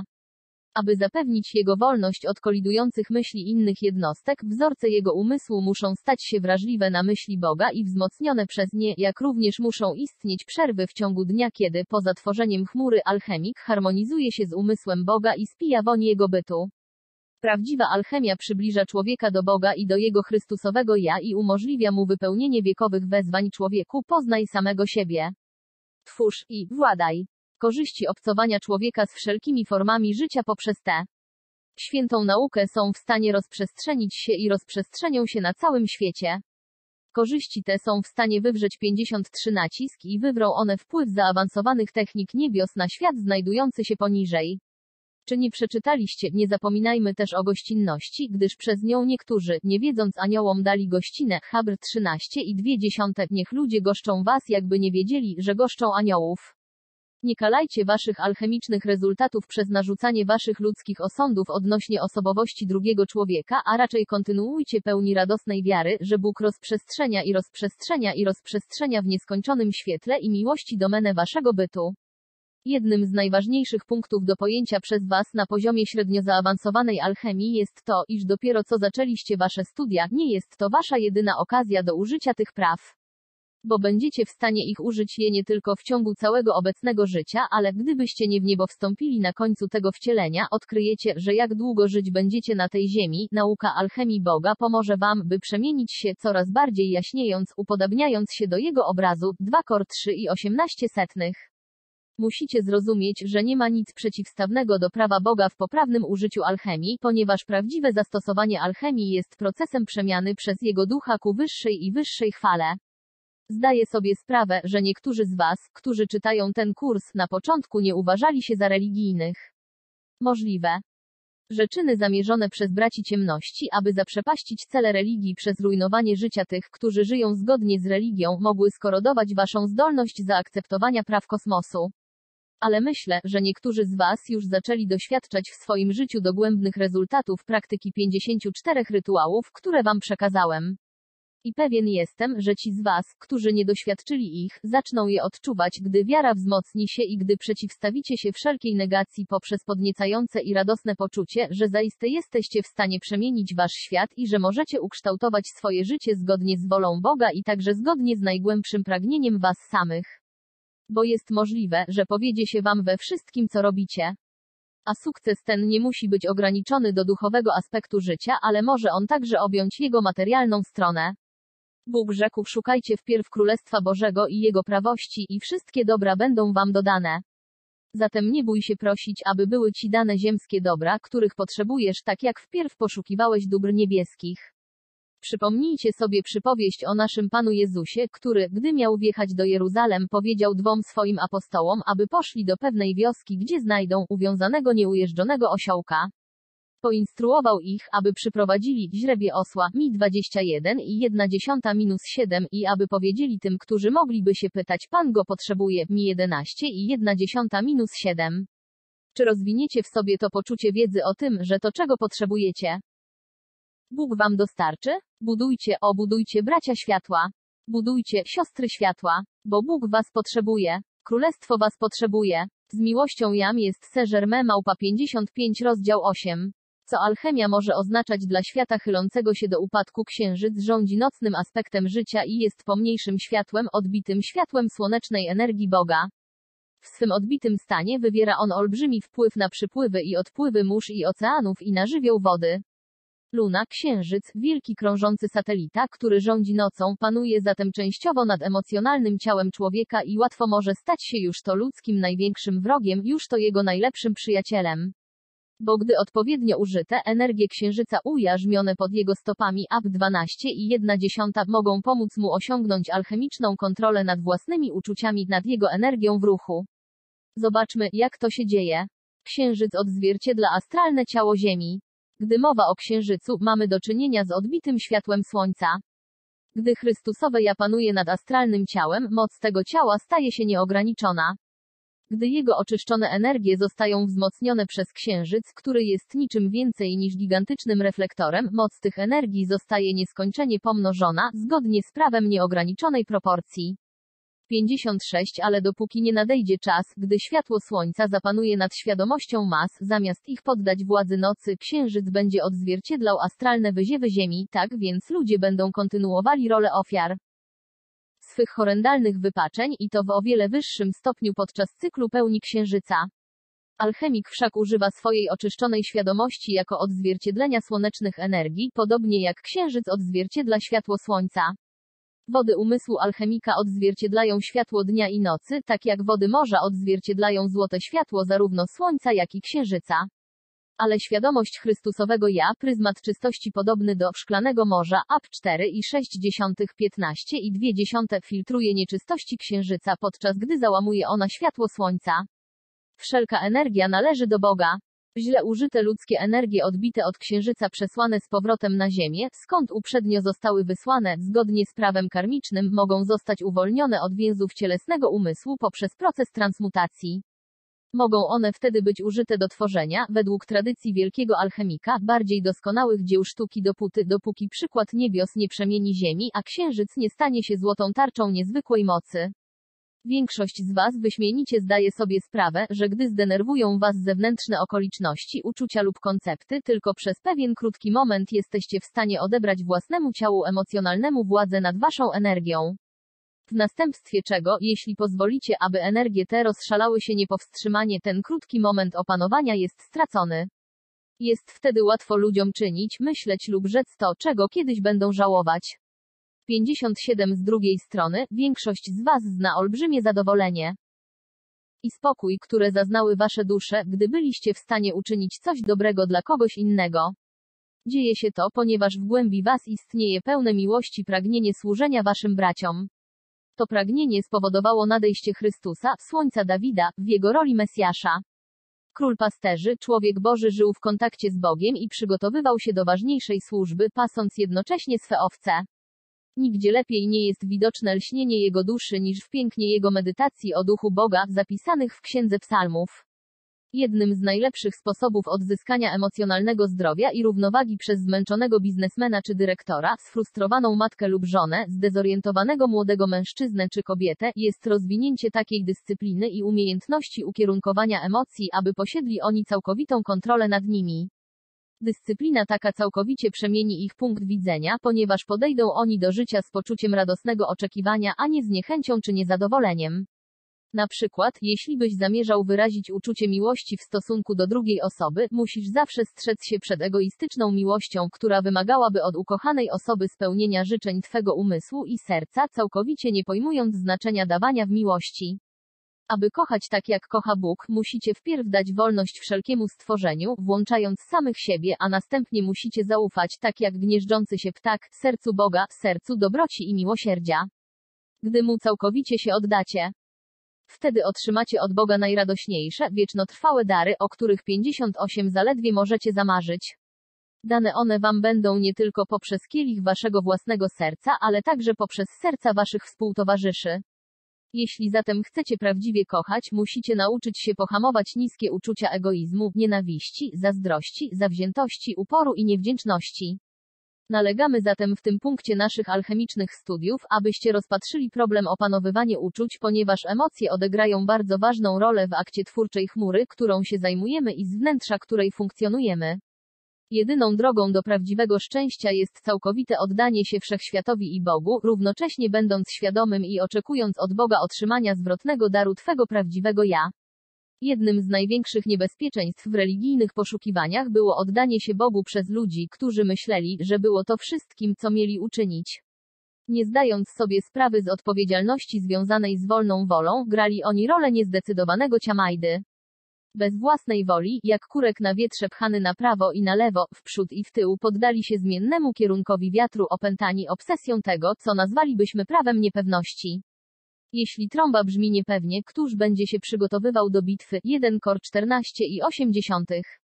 Ludzkość powinna pojąć, że pomimo iż jej oddanie będzie całkowite, w następstwie tego oddania musi ona czekać na fiat obdarowania, który wypowiedziany zostaje przez obecność Boga.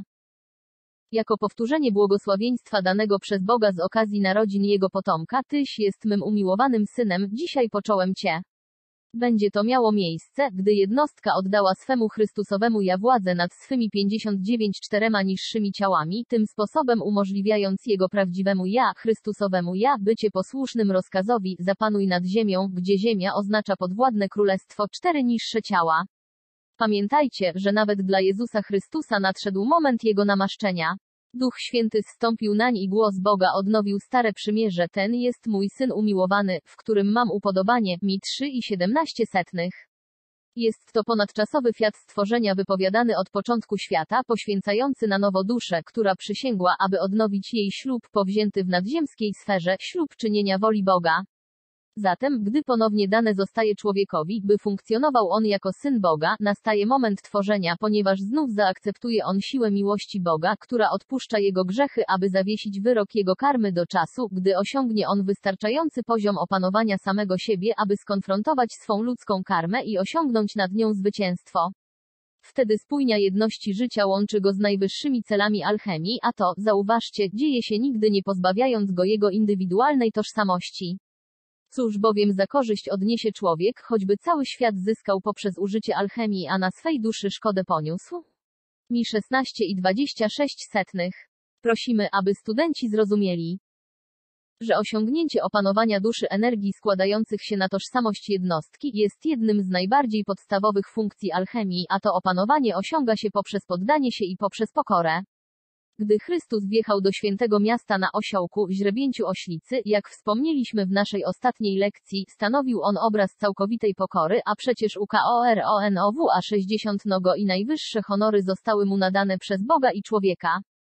I tak więc istotnym jest, byśmy rozwinęli w studentach te same Chrystusowe cechy, które uczynią z nich kolumny w świątyni Boga, których nie wzruszą niskie ludzkie energie, bez względu na swą formę krytycyzmu, potępienia, osądu, litowania się nad sobą, plotkowanie, podstępu, tyranii czy fałszu. Alchemik musi być niepomny jakiegokolwiek ludzkiego zachowania, aczkolwiek tak bardzo świadom światowych zamysłów, że zagra on rolę światowca. Dla niego wypełnienie fiatu, bądźcie więc roztropni jak węże, a nie skazitelni jak gołębie, mi 10,16 jest jego codziennym zadaniem. Lecz my zajmujemy się muskulaturą misji, a misją tą jest wolność dla wszystkich. Jeśli chcemy, aby wolność była radością wszystkich, musimy zatem dać wszystkim wolność, bo wtedy nikt nie będzie mógł odebrać nam wolności. Zatem musimy zadedykować nasze eksperymenty alchemiczne całkowitemu oddaniu wolności. Musimy wznieść się do poziomu opanowania emocji, bo gdy Bóg powiedział zapanuj nad ziemią, miał na myśli indywidualne opanowanie własnej energii, własnej świadomości i własnych 4 niższych ciał. Kolektywne opanowanie ma miejsce, gdy dominujący duch grupy, narodu, planety, biorąc pod uwagę wszystko co otrzymał od życia, z radością zaoferuje samego siebie i wszystko co otrzymał wielkiemu duchowi życia. W tym miejscu człowiek jako jednostka i część kolektywu rozważa wzbogacenie prawdziwego ja i prawdziwej mistycznej tożsamości grupy poprzez pomnożenie jednostkowych talentów. Te dary od Boga są jak gwiazdy na firmamencie bytu, które jaśnieją we wspaniałym planie wszechświatowego przeznaczenia. 61 Kiedy człowiek jednoczy się z Bogiem, pojmuje, że zaprawdę jest on Bogiem.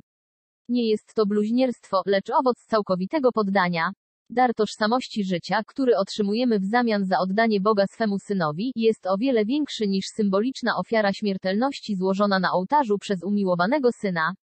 Jednakże jest to typowe ze strony bóstwa jako wielkiego dobrodzieja i tak więc stwarza on najwyższe alchemiczne dzieło pryzmat Chrystusowej świadomości. To musi być i zawsze jest nagrodą za porzucenie ludzkiego błędu i pełne urzeczywistnienie boskiego życia w każdym człowieku. Cała natura drży zatem w kielichu Chrystusowego umysłu. Serce Chrystusowego ja jest przepełnione twórczą esencją wylewającą jednoczące doznanie, które utożsamia go z życiem, jego z alchemikiem, a alchemika z nim. Zła czynić nie będę ani zgubnie działać po całej świętej mej górze, Is 11,9. Kto może pomóc w całej świętej górze Boga? Wszak każdy atom, każdy elektron pospiesza ku Bogu. I obłok zabrał go im sprzed oczu. Mężowie z Galilei, dlaczego stoicie i wpatrujecie się w niebo?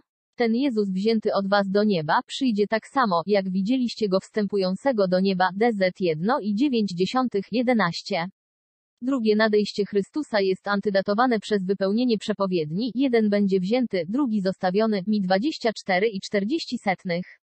Bo gdy jeden jest wzięty, a drugi zostawiony, oznacza to, że świat wciąż jeszcze tarza się w niegodziwości i tylko niewielu zaakceptowało królestwo.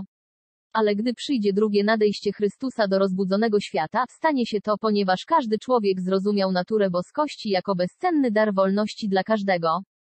62. Gdy ten cud Chrystusowej miłości zakorzeni się na świecie, stanie się to, ponieważ studenci alchemii, zarówno znani pod tym imieniem jak i jakimkolwiek innym, zarówno członkowie kościołów jak i niepraktykujący żadnej religii, nawet ci żyjący i ci, którzy są pozbawieni ciała fizycznego, 2 Kor 12,2 uosobią promieniowanie przykładu Chrystusowego ja na światową skalę. Przepełnione ogniem Ducha Świętego, ich umysły staną się wtedy kosmicznym reaktorem, centralnym piecem uniwersalnych pomysłów odnośnie wolności i wyzwolenia się od łańcuchów niewoli wykutych przez zbuntowaną ludzkość. Obecnie odkrywamy w tej 8. lekcji, co alchemia może oznaczać dla świata chylącego się ku upadkowi, co może ona oznaczać dla niewolników swych zmysłów, co może ona oznaczać dla jednostki otoczonej przez bałagan i chaos, gdy staje się ona uporządkowanym, zdecydowanym wykładnikiem uniwersalnej łaski wyrażającej się poprzez pole siłowe indywidualnej tożsamości człowieka. Czy widzicie teraz, dlaczego El Moria, Matka Boska i wszyscy w niebo wstapieni mistrzowie oferują dobrowolnie swą energię dla dobra ludzkości? Czy widzicie, dlaczego twórcza chmura przez nas wezwana, dosłownie zindywidualizowany słup obłoku podczas dnia i jako słup ognia podczas nocy, wie 13,21 umożliwia człowiekowi pojąć, że tygiel tożsamości, który wpierw może nie być niczym więcej niż eksperymentalną próbówką, może stać się promiennym ołtarzem rzeczywistości? Z wiarą jam jest Saint-Germain małpa 63 rozdział 9. Lęk i syndrom lęku. Podczas tej lekcji pozwolimy studentom poeksperymentować i zyskać biegłość w tworzeniu chmury, podczas gdy my oddamy się na chwilę dygresji, aby przedyskutować jedną z największych przeszkód w uzyskaniu sukcesu w alchemii. Mam na myśli lęk i syndrom lęku. Może się to wydawać dziwne, ale większość negatywnych objawów, nie wyłączając wstrętnego grzechu masochizmu, wywodzi się z lęku. Ponieważ wszyscy na świecie są tego samego zdania odnośnie faktu, że ludzkość pragnie szczęścia i że ma ona prawo dążyć do szczęścia, pytamy zatem, czy nie byłoby mądrym, aby ludzie z wszelkich klas społecznych zabrali się do uleczenia tego stanu, który sami spowodowali poprzez bezowocne lęki? Przyznajemy, że istnieją słuszne troski i że mężczyźni i kobiety powinni powziąć odpowiednie kroki w celu zapewnienia sobie przyszłości oraz przygotowania się na wszelkie ewentualności, których zaistnienie są w stanie przewidzieć. Ale nie jest potrzebne, aby byli oni pełni lęku odnośnie życia w ogóle, a nawet życia 64 jako takiego do tego stopnia, że spowoduje on brak zrównoważenia w ich myśleniu, emocjach, a nawet całej psychice. Lęk jest wielkim wypaczeniem życia. Spacza on perspektywę bez stwarzania żadnych widocznych korzyści. Lęk jest przyczyną ludzkiej tendencji do gromadzenia dóbr tego świata. Jak zapamiętałe wiewiórki, ludzie gromadzą stosy swych zimowych zapasów orzechów. Akumulują oni o wiele więcej niż im potrzeba i pozbawiają się szczęścia przez swe nieuzasadnione troski oraz niepotrzebne i czasochłonne przygotowania na każdą ewentualność. Zarówno, jak nie oczekujemy, że studenci przestaną być przezorni, tak i nie oczekujemy, że zaangażują się oni niepotrzebnie w oczekiwanie kataklizmu, który nigdy nie nadejdzie. Lęk jest objawem poczucia braku bezpieczeństwa, wywodzi się on z mylnej koncepcji człowieka odnośnie samego siebie i z jego braku perspektywy. Wielu ludzi czuje, że są zawiedzeni, niekochani, niechciani i nie są pewni, co powinni zrobić ze swym życiem. Ich poczucie niepewności w krytycznych sytuacjach łatwo przemienia się w mentalny i emocjonalny stan depresji, graniczącej z krańcowym poniżeniem wartości samego siebie. Rozpatrzywszy te fakty i biorąc pod uwagę moc twórczej energii, zdecydowaliśmy, że zanim bardziej zagłębimy się w nasze studia alchemii, zalecamy wszystkim naszym studentom całkowite umysłowe, emocjonalne, a nawet fizyczne odrodzenie. Osiągniemy tym sposobem oczyszczenie świadomości i bytu człowieka, jakoby uwolnienie od poczucia niepewności tak, że nasze alchemiczne dzieło będzie mogło zostać stworzone w jak najbardziej sterylnych i klinicznych warunkach. 65. Bo widzicie, jak jest łatwo, aby negatywny element wkradł się do naszych formuł. Zatem musimy przedsięwziąć wszelkie możliwe środki zapobiegawcze, zanim zaczniemy nasze eksperymenty. Jeśli zaczęlibyśmy używać cudownych sił alchemii bez uprzedniego oczyszczenia nas samych ze wszelkich niepożądanych cech, to pomimo naszych najlepszych motywów wzmocnilibyśmy nasze negatywy, zamiast pozytywów. Jest to jeden z problemów, które pojawiają się wśród tych studentów, którzy studiują w tak zwanych szkołach ezoterycznych, gdzie zaspokaja się dumę na poziomie osobowości, zamiast utrzymać ją w karności na poziomie bezosobowym. Chociaż studenci tacy zyskują moc duszy, to w sposób nieunikniony wzmacniają oni swe negatywne cechy wraz z wielce pozytywnymi zaletami, które starają się w sobie wypracować. Bo cokolwiek by to nie było, co istnieje w ich świecie, kiedy znajdą się oni w bezpośrednim kontakcie z ogniem świętym, to coś musi się rozwinąć i wzmocnić, tak jak cała ich świadomość. W niektórych wypadkach negatywy całkowicie kasują i eliminują pozytywy, a wielokrotnie na skutek istnienia w jednostce przyziemnych wpływów, dodatkowy impuls siły, danej jej w rezultacie eksperymentacji, czyni jej negatywy środkiem przyciągającym. Pomimo, że jest ona całkowicie pochłonięta dążeniem do osiągnięcia boskości. Tak więc jej własne negatywne skłonności, ukryte w głębi podświadomości, przyciągają więcej podobnych negatywnych myśli i uczuć od innych ludzi. Zjawisko to jest często zasadniczym powodem dysonansu w grupach religijnych.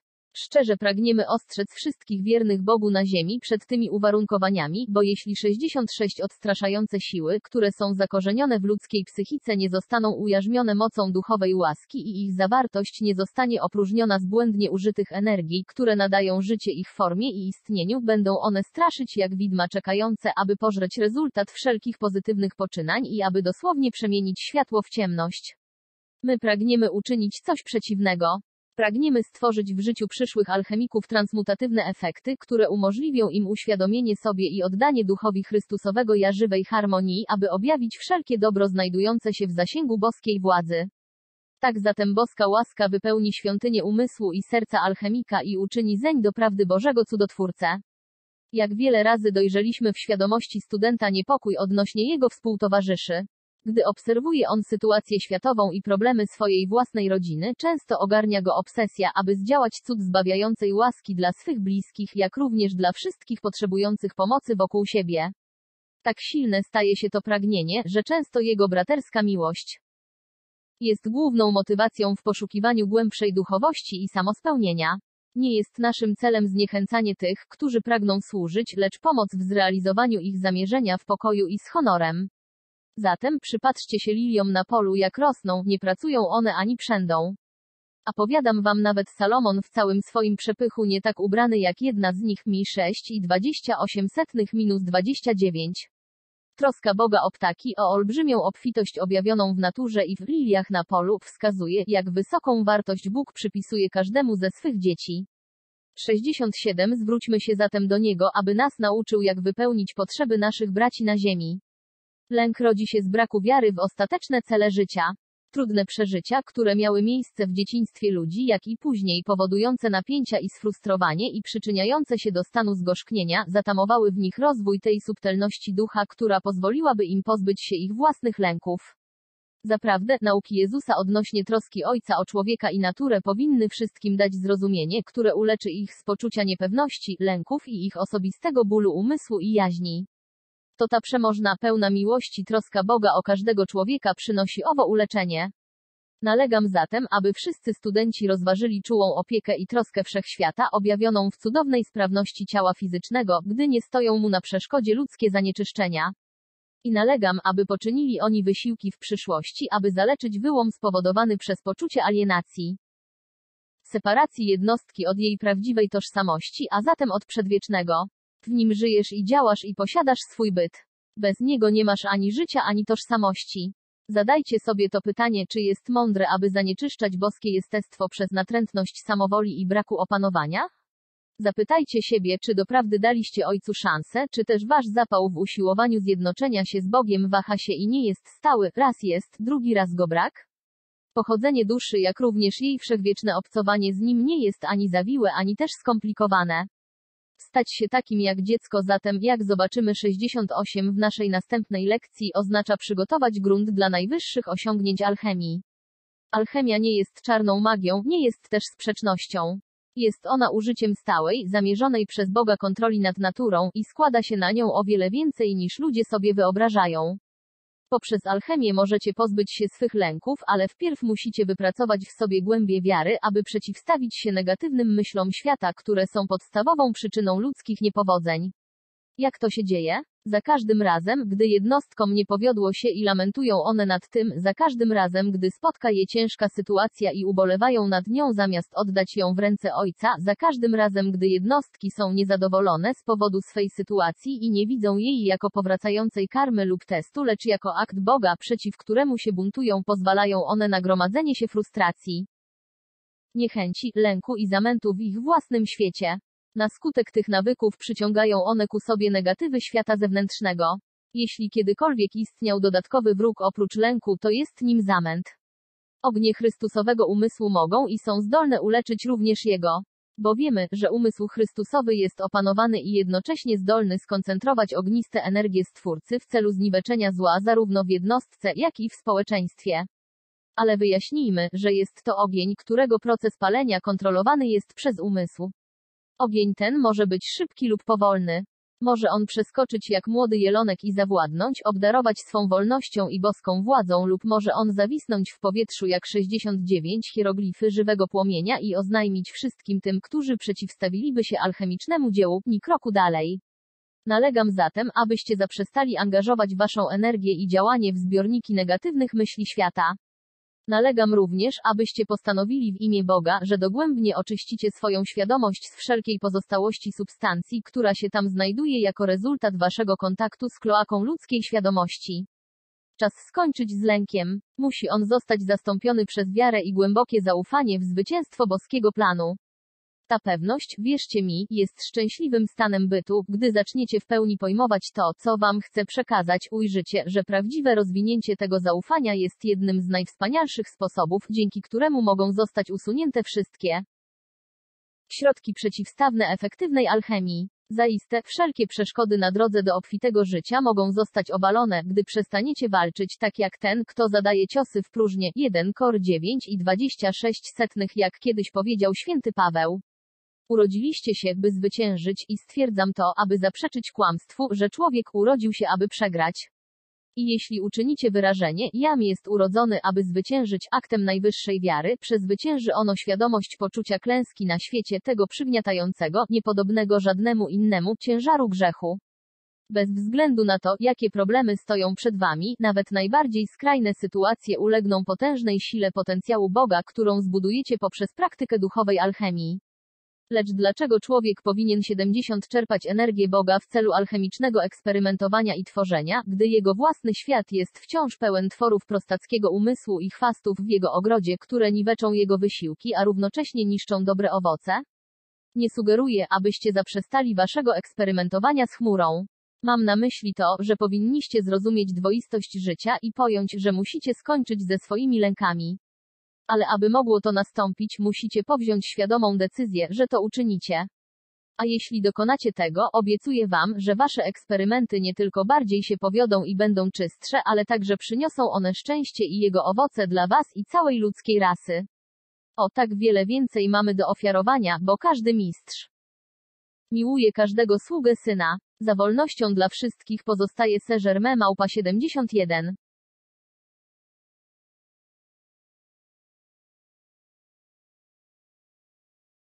Rozdział 10. Natura ulega dziecięcemu umysłowi. Najważniejszy klucz, który możemy zaoferować alchemikowi na tym poziomie jego rozwoju, odnajdujemy w tych słowach Jezusa. Zaprawdę powiadam wam, kto nie przyjmie Królestwa Bożego jak dziecko, ten nie wejdzie do niego. Euk 18:17. Wszelkie nieskalane piękno natury, nieziemskie wyżyny, których delikatne emanacje mogą wyczuć pączkujące duchowe zmysły dzieci Boga, zawierają w sobie jako podstawowy składnik słodkie twórcze tęsknoty dziecka.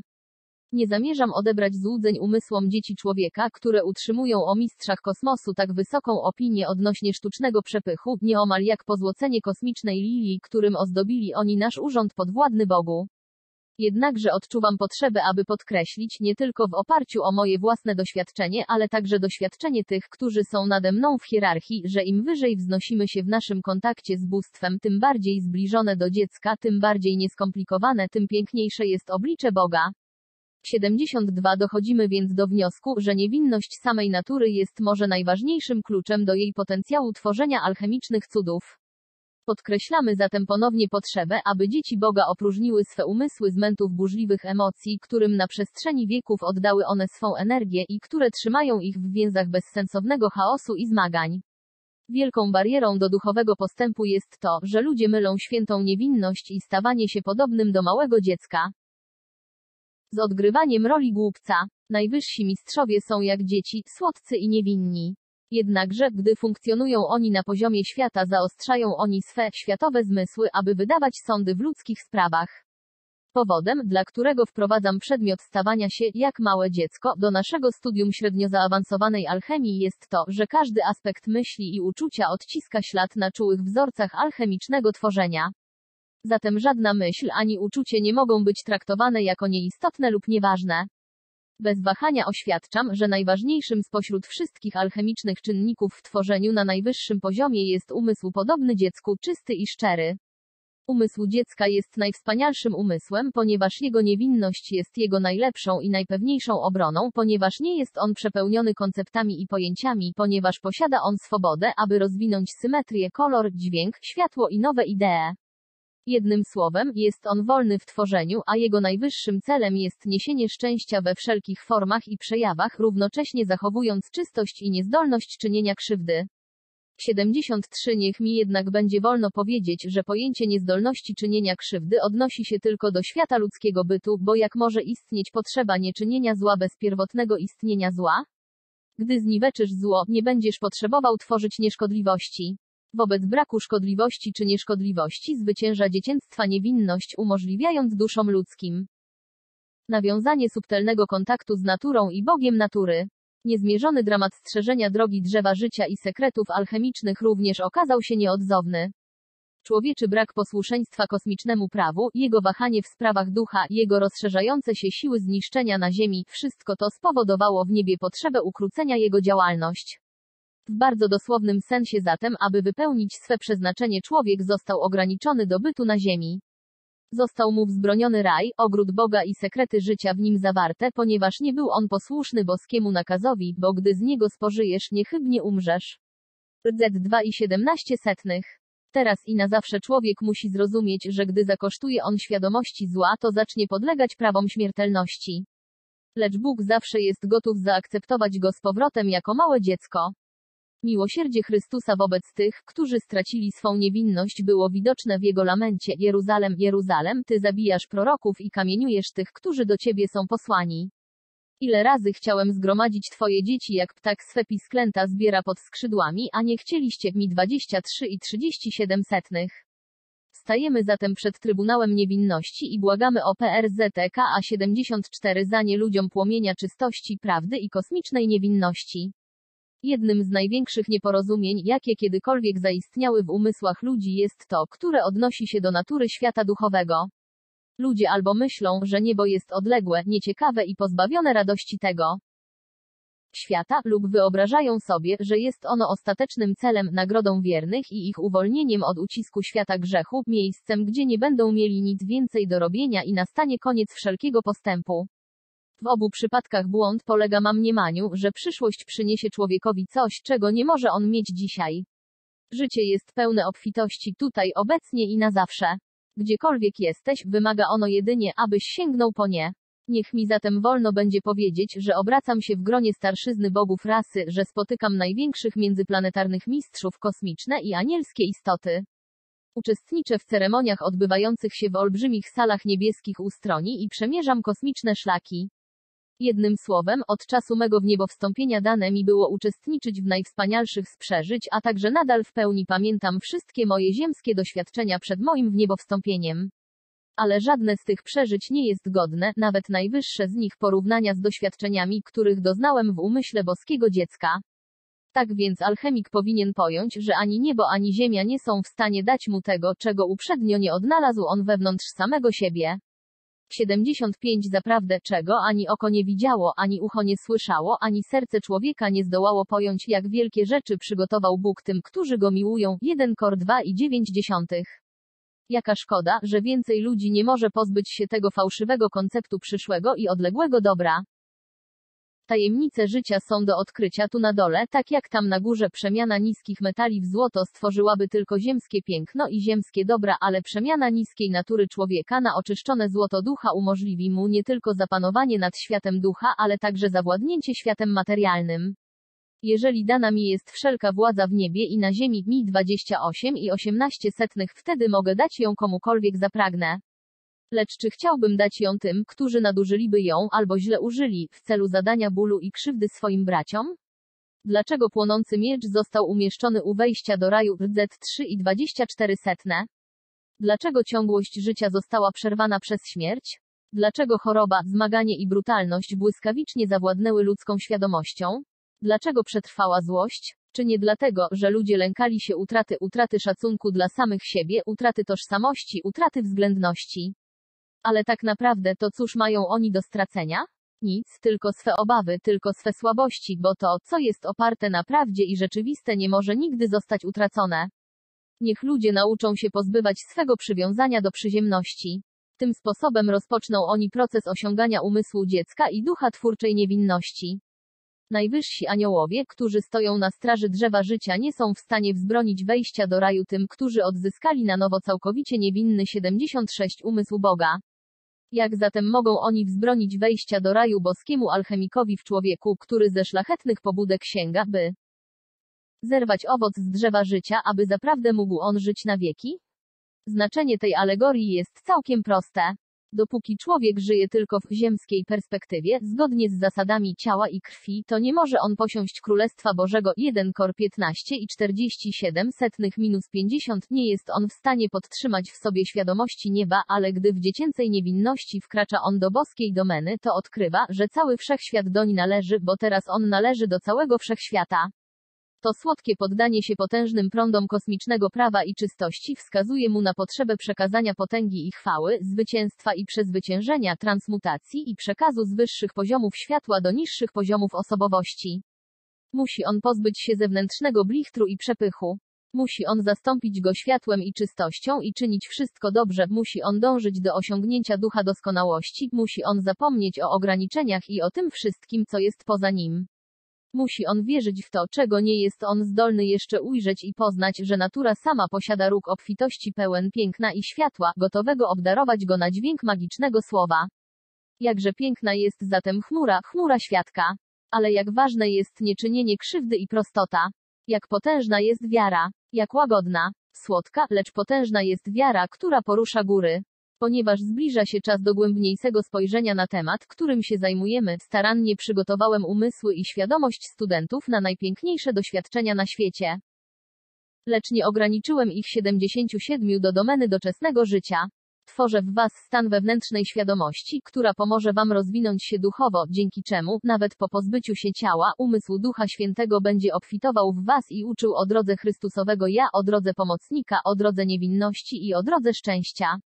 Ludzkość jest znudzona, sfrustrowana, brak jej łagodności.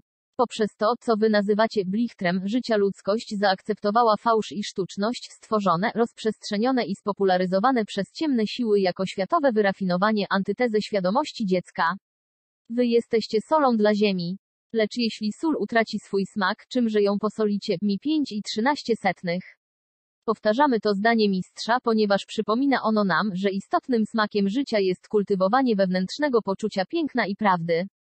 To, co wy otrzymujecie od Boga, nie jest nigdy wzbronione nikomu, to ludzie sami zabraniają sobie przyjęcia tego w swej ignorancji. Na wszystkich nas spoczywa odpowiedzialność za rozprzestrzenianie światła wśród całej ludzkości, ale każdy indywidualnie musi sam dla siebie otworzyć drzwi. Każdy musi zacząć pojmować, że boski Odkupiciel jest boskim Stworzycielem i że od czasu zstąpienia człowieka do niższych poziomów ludzkiej świadomości Pan Światła nadal wszechpromieniuje swą światłością. Jest on dostępny, lecz ukryty. Jest on prawdziwy, lecz spowity w iluzje przez umysły ludzkie i ich przeżycia. Jest on światłem, niekiedy zaciemnionym przez ludzkie błędy. Jest on wielkim dostawcą 78 wszelkiego dobra i doskonałości. Łączy on zieleń pędu z kryształem śniegu. Łączy on eteryczność blasku nieba z ognistą tarczą ze źródła słońca. Jego miłujące serce stoi otworem dla wszystkich, ukochane dziecko, włóż szatę doskonałości, słodyczy i pokory. Dominium nie potrzebuje hałasu, lecz panowanie musi posiąść każdą wymaganą łaskę, by pomóc światu dotrzymać kroku kosmicznym zastępom u zmierzchu zgrzybiałego wieku. Młodość i światło pojawiają się, gdy nadchodzi czas wyboru. Porzuć zatem wszystkie twe lęki, zapal odwieczne ognie młodości kosmicznej głębi niewinności. Na progu odkrycia pozostajemy waszymi wiernymi nauczycielami światła i boskiej alchemii Saint-Germain Małpa 79 rozdział 11.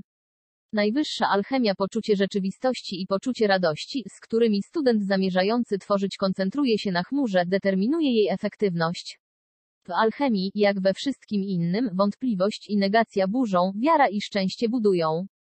Człowiek musi zrozumieć, że przestrzeń i czas są potrzebnymi podzielnikami jednej rzeczywistości, że zawarte w nich ograniczenia, zapewniając potrzebne granice, mogą stać się drabinami ku bezgraniczności i doprawdy środkiem, dzięki któremu każdy elektron w przestrzeni może stać się wszechświatem lub też wszechświat elektronem. Wdech życiodajnego powietrza Ducha Świętego i jego wydech stwarza krążenie świadomości w koncentrycznych, szybko wirujących kołach rozprzestrzeniających się ku najdalszym przestrzeniom stworzenia. Dla ograniczonego umysłu koncept ten może początkowo okazać się trudny do pojęcia. Dla ułatwienia, niech mi wolno będzie wyjaśnić, że świadomość Boga, która zawiera wszechświat, jest także w człowieku. 80 Zatem, jeśli świadomość Boga, która podtrzymuje wszechświat, jest w człowieku, czy nie jest mądrym przypuszczenie, że człowiek również może znajdować się wewnątrz tej świadomości, która podtrzymuje wszechświat? W makrokosmicznym mikrokosmicznym pulsie, w wielkiej rzece życia, radości, bezgranicznej rozkoszy, człowiek wyczuwa spójność wszystkiego, co żyje i zdaje sobie sprawę, że jego rola jako odbiornika korzyści z wszechświata zawiera potrzebę przekazywania korzyści z jego własnej świadomości do wszechświata. Budowanie świątyni życia jest radością, bo świątynna dyscyplina i świątynna służba stwarzają w jednostce poczucie budowania, podczas gdy wszędzie wokół niej rozpadają się wartości, morały i wiara. Wszak w świątyni znajduje ona swą konstruktywną rolę pośród destruktywnych ról, które ludzie dla siebie wybrali. Wielu mówi, zbóżmy, abyśmy zbudowali na nowo. Niech pamiętają oni, że zanim będą w stanie budować mądrze i poprawnie, muszą się wyzbyć ze swej świadomości destruktywnych tendencji, bo twórcze prawo, rozprzestrzeniając rzeczywistość Boga w obrębie naturalnego porządku, automatycznie usuwa ich niedoskonałe wizje. Nie ma potrzeby zachowywać we własnej świadomości poczucia destrukcji, czy nawet poczucia krytycznego osądzania. Umiłowany Jezus powiedział, albowiem Bóg nie posłał swego Syna na świat po to, aby potępił On świat, ale po to, by świat został przez Niego zbawiony. J 3,17. Można odnaleźć sekret drzewa życia, lecz poszukujący musi zrezygnować z poczucia swego osobistego ja, poczucia separacji od Boga i życia po to, aby wszechświatowa świadomość mogła przezeń 81 przepływać. Tak to oddech wielkiego alchemika stanie się jego własnym. Zatem to nie osobowe ja działa, lecz Ojciec mój działa aż do tej chwili i ja działam. J 5,17. Ojciec tak działający jest twórczym wysiłkiem wszechświata, który wzmacnia wizję jego doskonałości dla kroczącej naprzód ludzkości. To ja, które działa, jest świadomą indywidualizacją sprzężoną razem z jam, jest obecnością wszechświatowej rzeczywistości.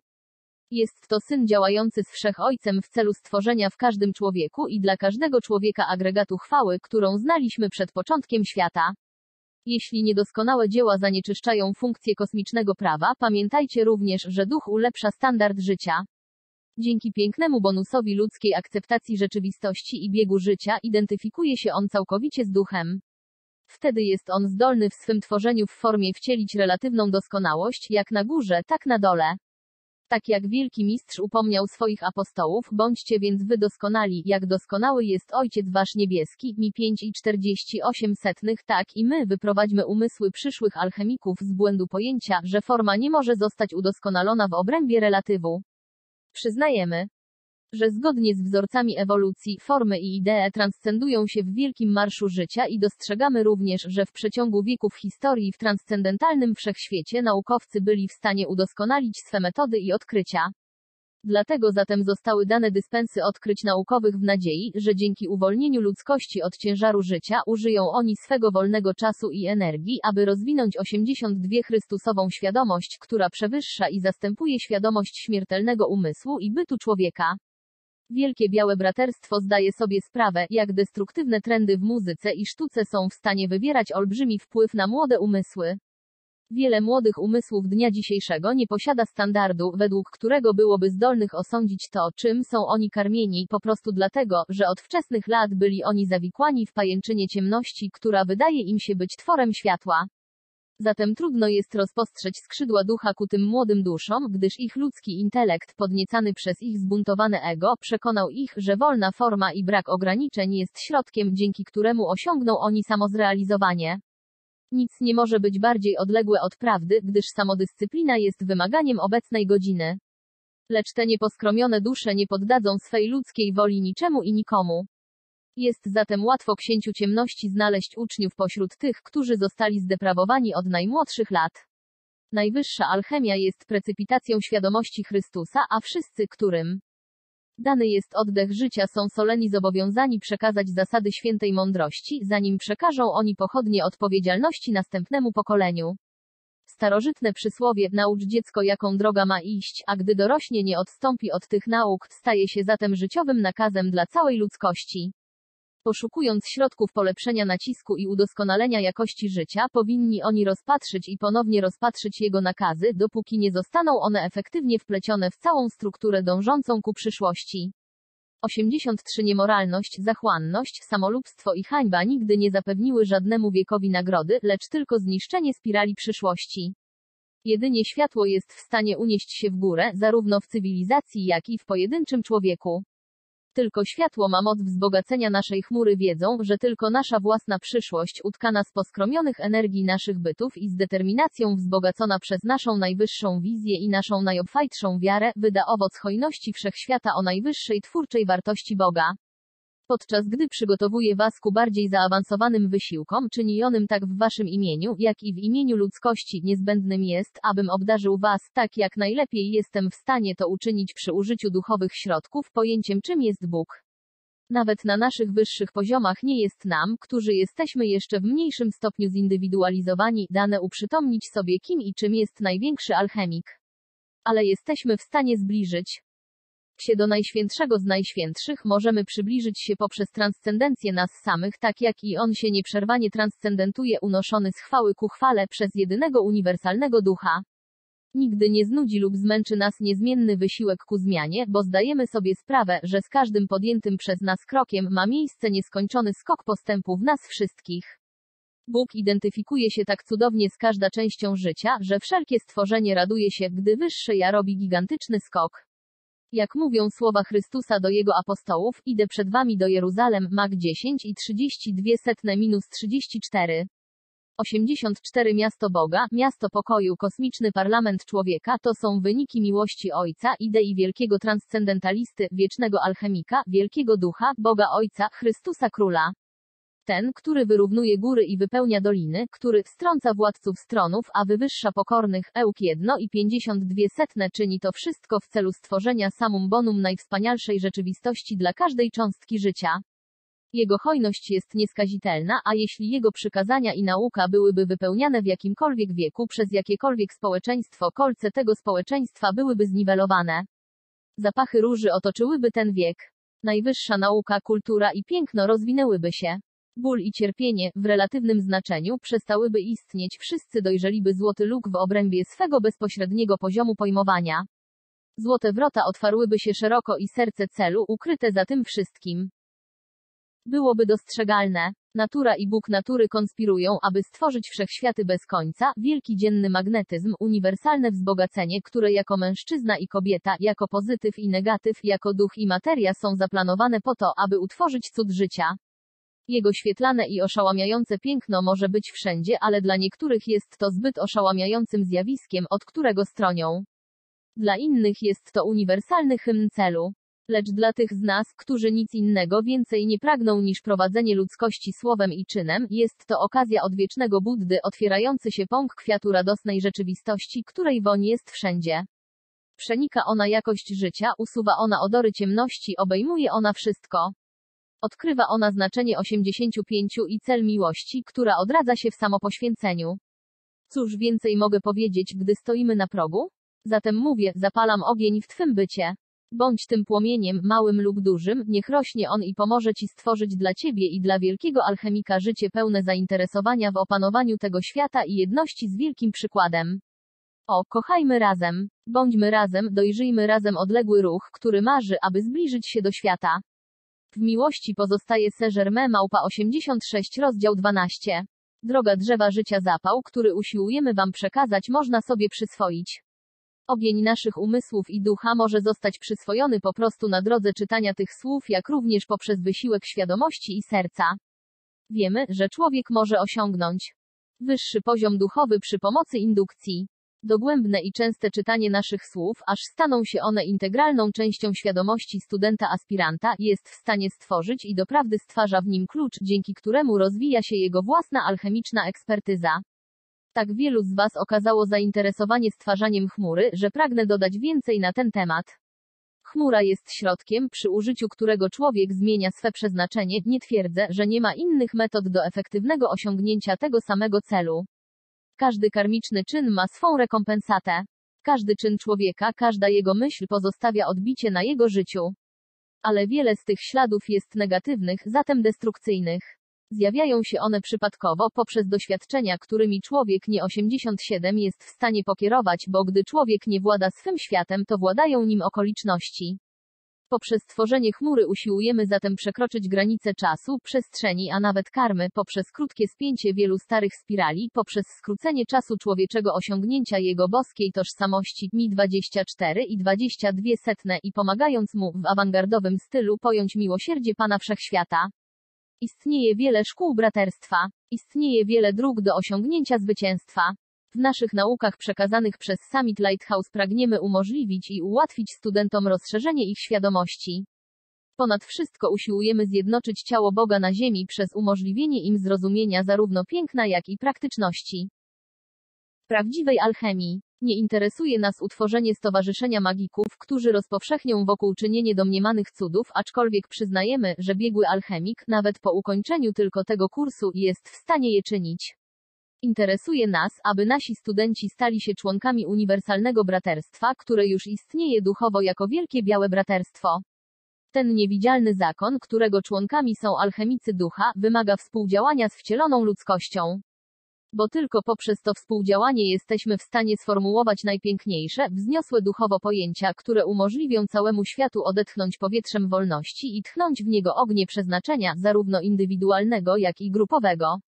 Człowiek musi dostrzec i zdać sobie sprawę, że inni widzą i naśladują to, kim jest i co on robi. Zatem drogą percepcji i działania człowiek może zapisać na kartach historii objawione oświecenie, tym sposobem WYPEUNIA 88 jąc Fiat Boga, zapanuj nad światem i bądź przykładem dla wieku i potomności. Z każdym dobrym czynem człowiek zyskuje więcej łaski. Z każdym krokiem samodoskonalenia człowiek wznosi się wyżej w hierarchii kosmosu, aż w końcu poprzez odwieczne tajemnice zostaje on ukoronowany pełnią swego potencjału. W odpowiedzi na jedno z Waszych pytań chcę Wam powiedzieć, że nasza chmura może stać się fizycznie namacalna. Nie jest to jednak potrzebne, aby obdarzyć Was najwyższymi łaskami. Przy pomocy chmury możecie przybliżyć ku sobie świętych świadków Boga, którzy żyli w każdym wieku, którzy czcili Go i których On błogosławił. Światło i ogień chmury mogą oswobodzić Cię od mierności obecnego wieku oraz upodleń przeszłych wieków, a także od ich kumulatywnych wpływów i efektów wywieranych na ludzką psychikę. Możesz, jak gdyby, odsunąć zasłonę świętych świętości, jeśli Twym celem jest obcowanie z Najwyższym, tak jak Mojżesz uczynił to na pustyni Synaju. Dzięki chmurze możesz osiągnąć pełnię doskonałości Twej chwalebnej obecności Jam jest. Następnie, poprzez Twój kontakt z obecnością Jam jest, obecnością wszechbytu, możesz rozwinąć na niższych poziomach kulturę ducha, która stanie się drabiną bezpieczeństwa, po której inni mogą się wspiąć na górę. Nie ma nigdy potrzeby, bez względu na to, jakie zewnętrzne warunki lub ohydne astralne energie usiłowałyby wtargnąć do Twego świata, abyś pozwolił na ten rabunek i grabież. Posiadasz potęgę Chrystusowego Ja, zdolną odrzucić niepożądane stany świadomości. Mak 16,17. Żyje w Tobie wielki alchemik. Ty żyjesz w nim. Zatem, poprzez Twoje świadome eksperymentowanie 89 z chmurą możesz znaleźć się w środku kręgu zdolnego pomóc Ci odmienić świat.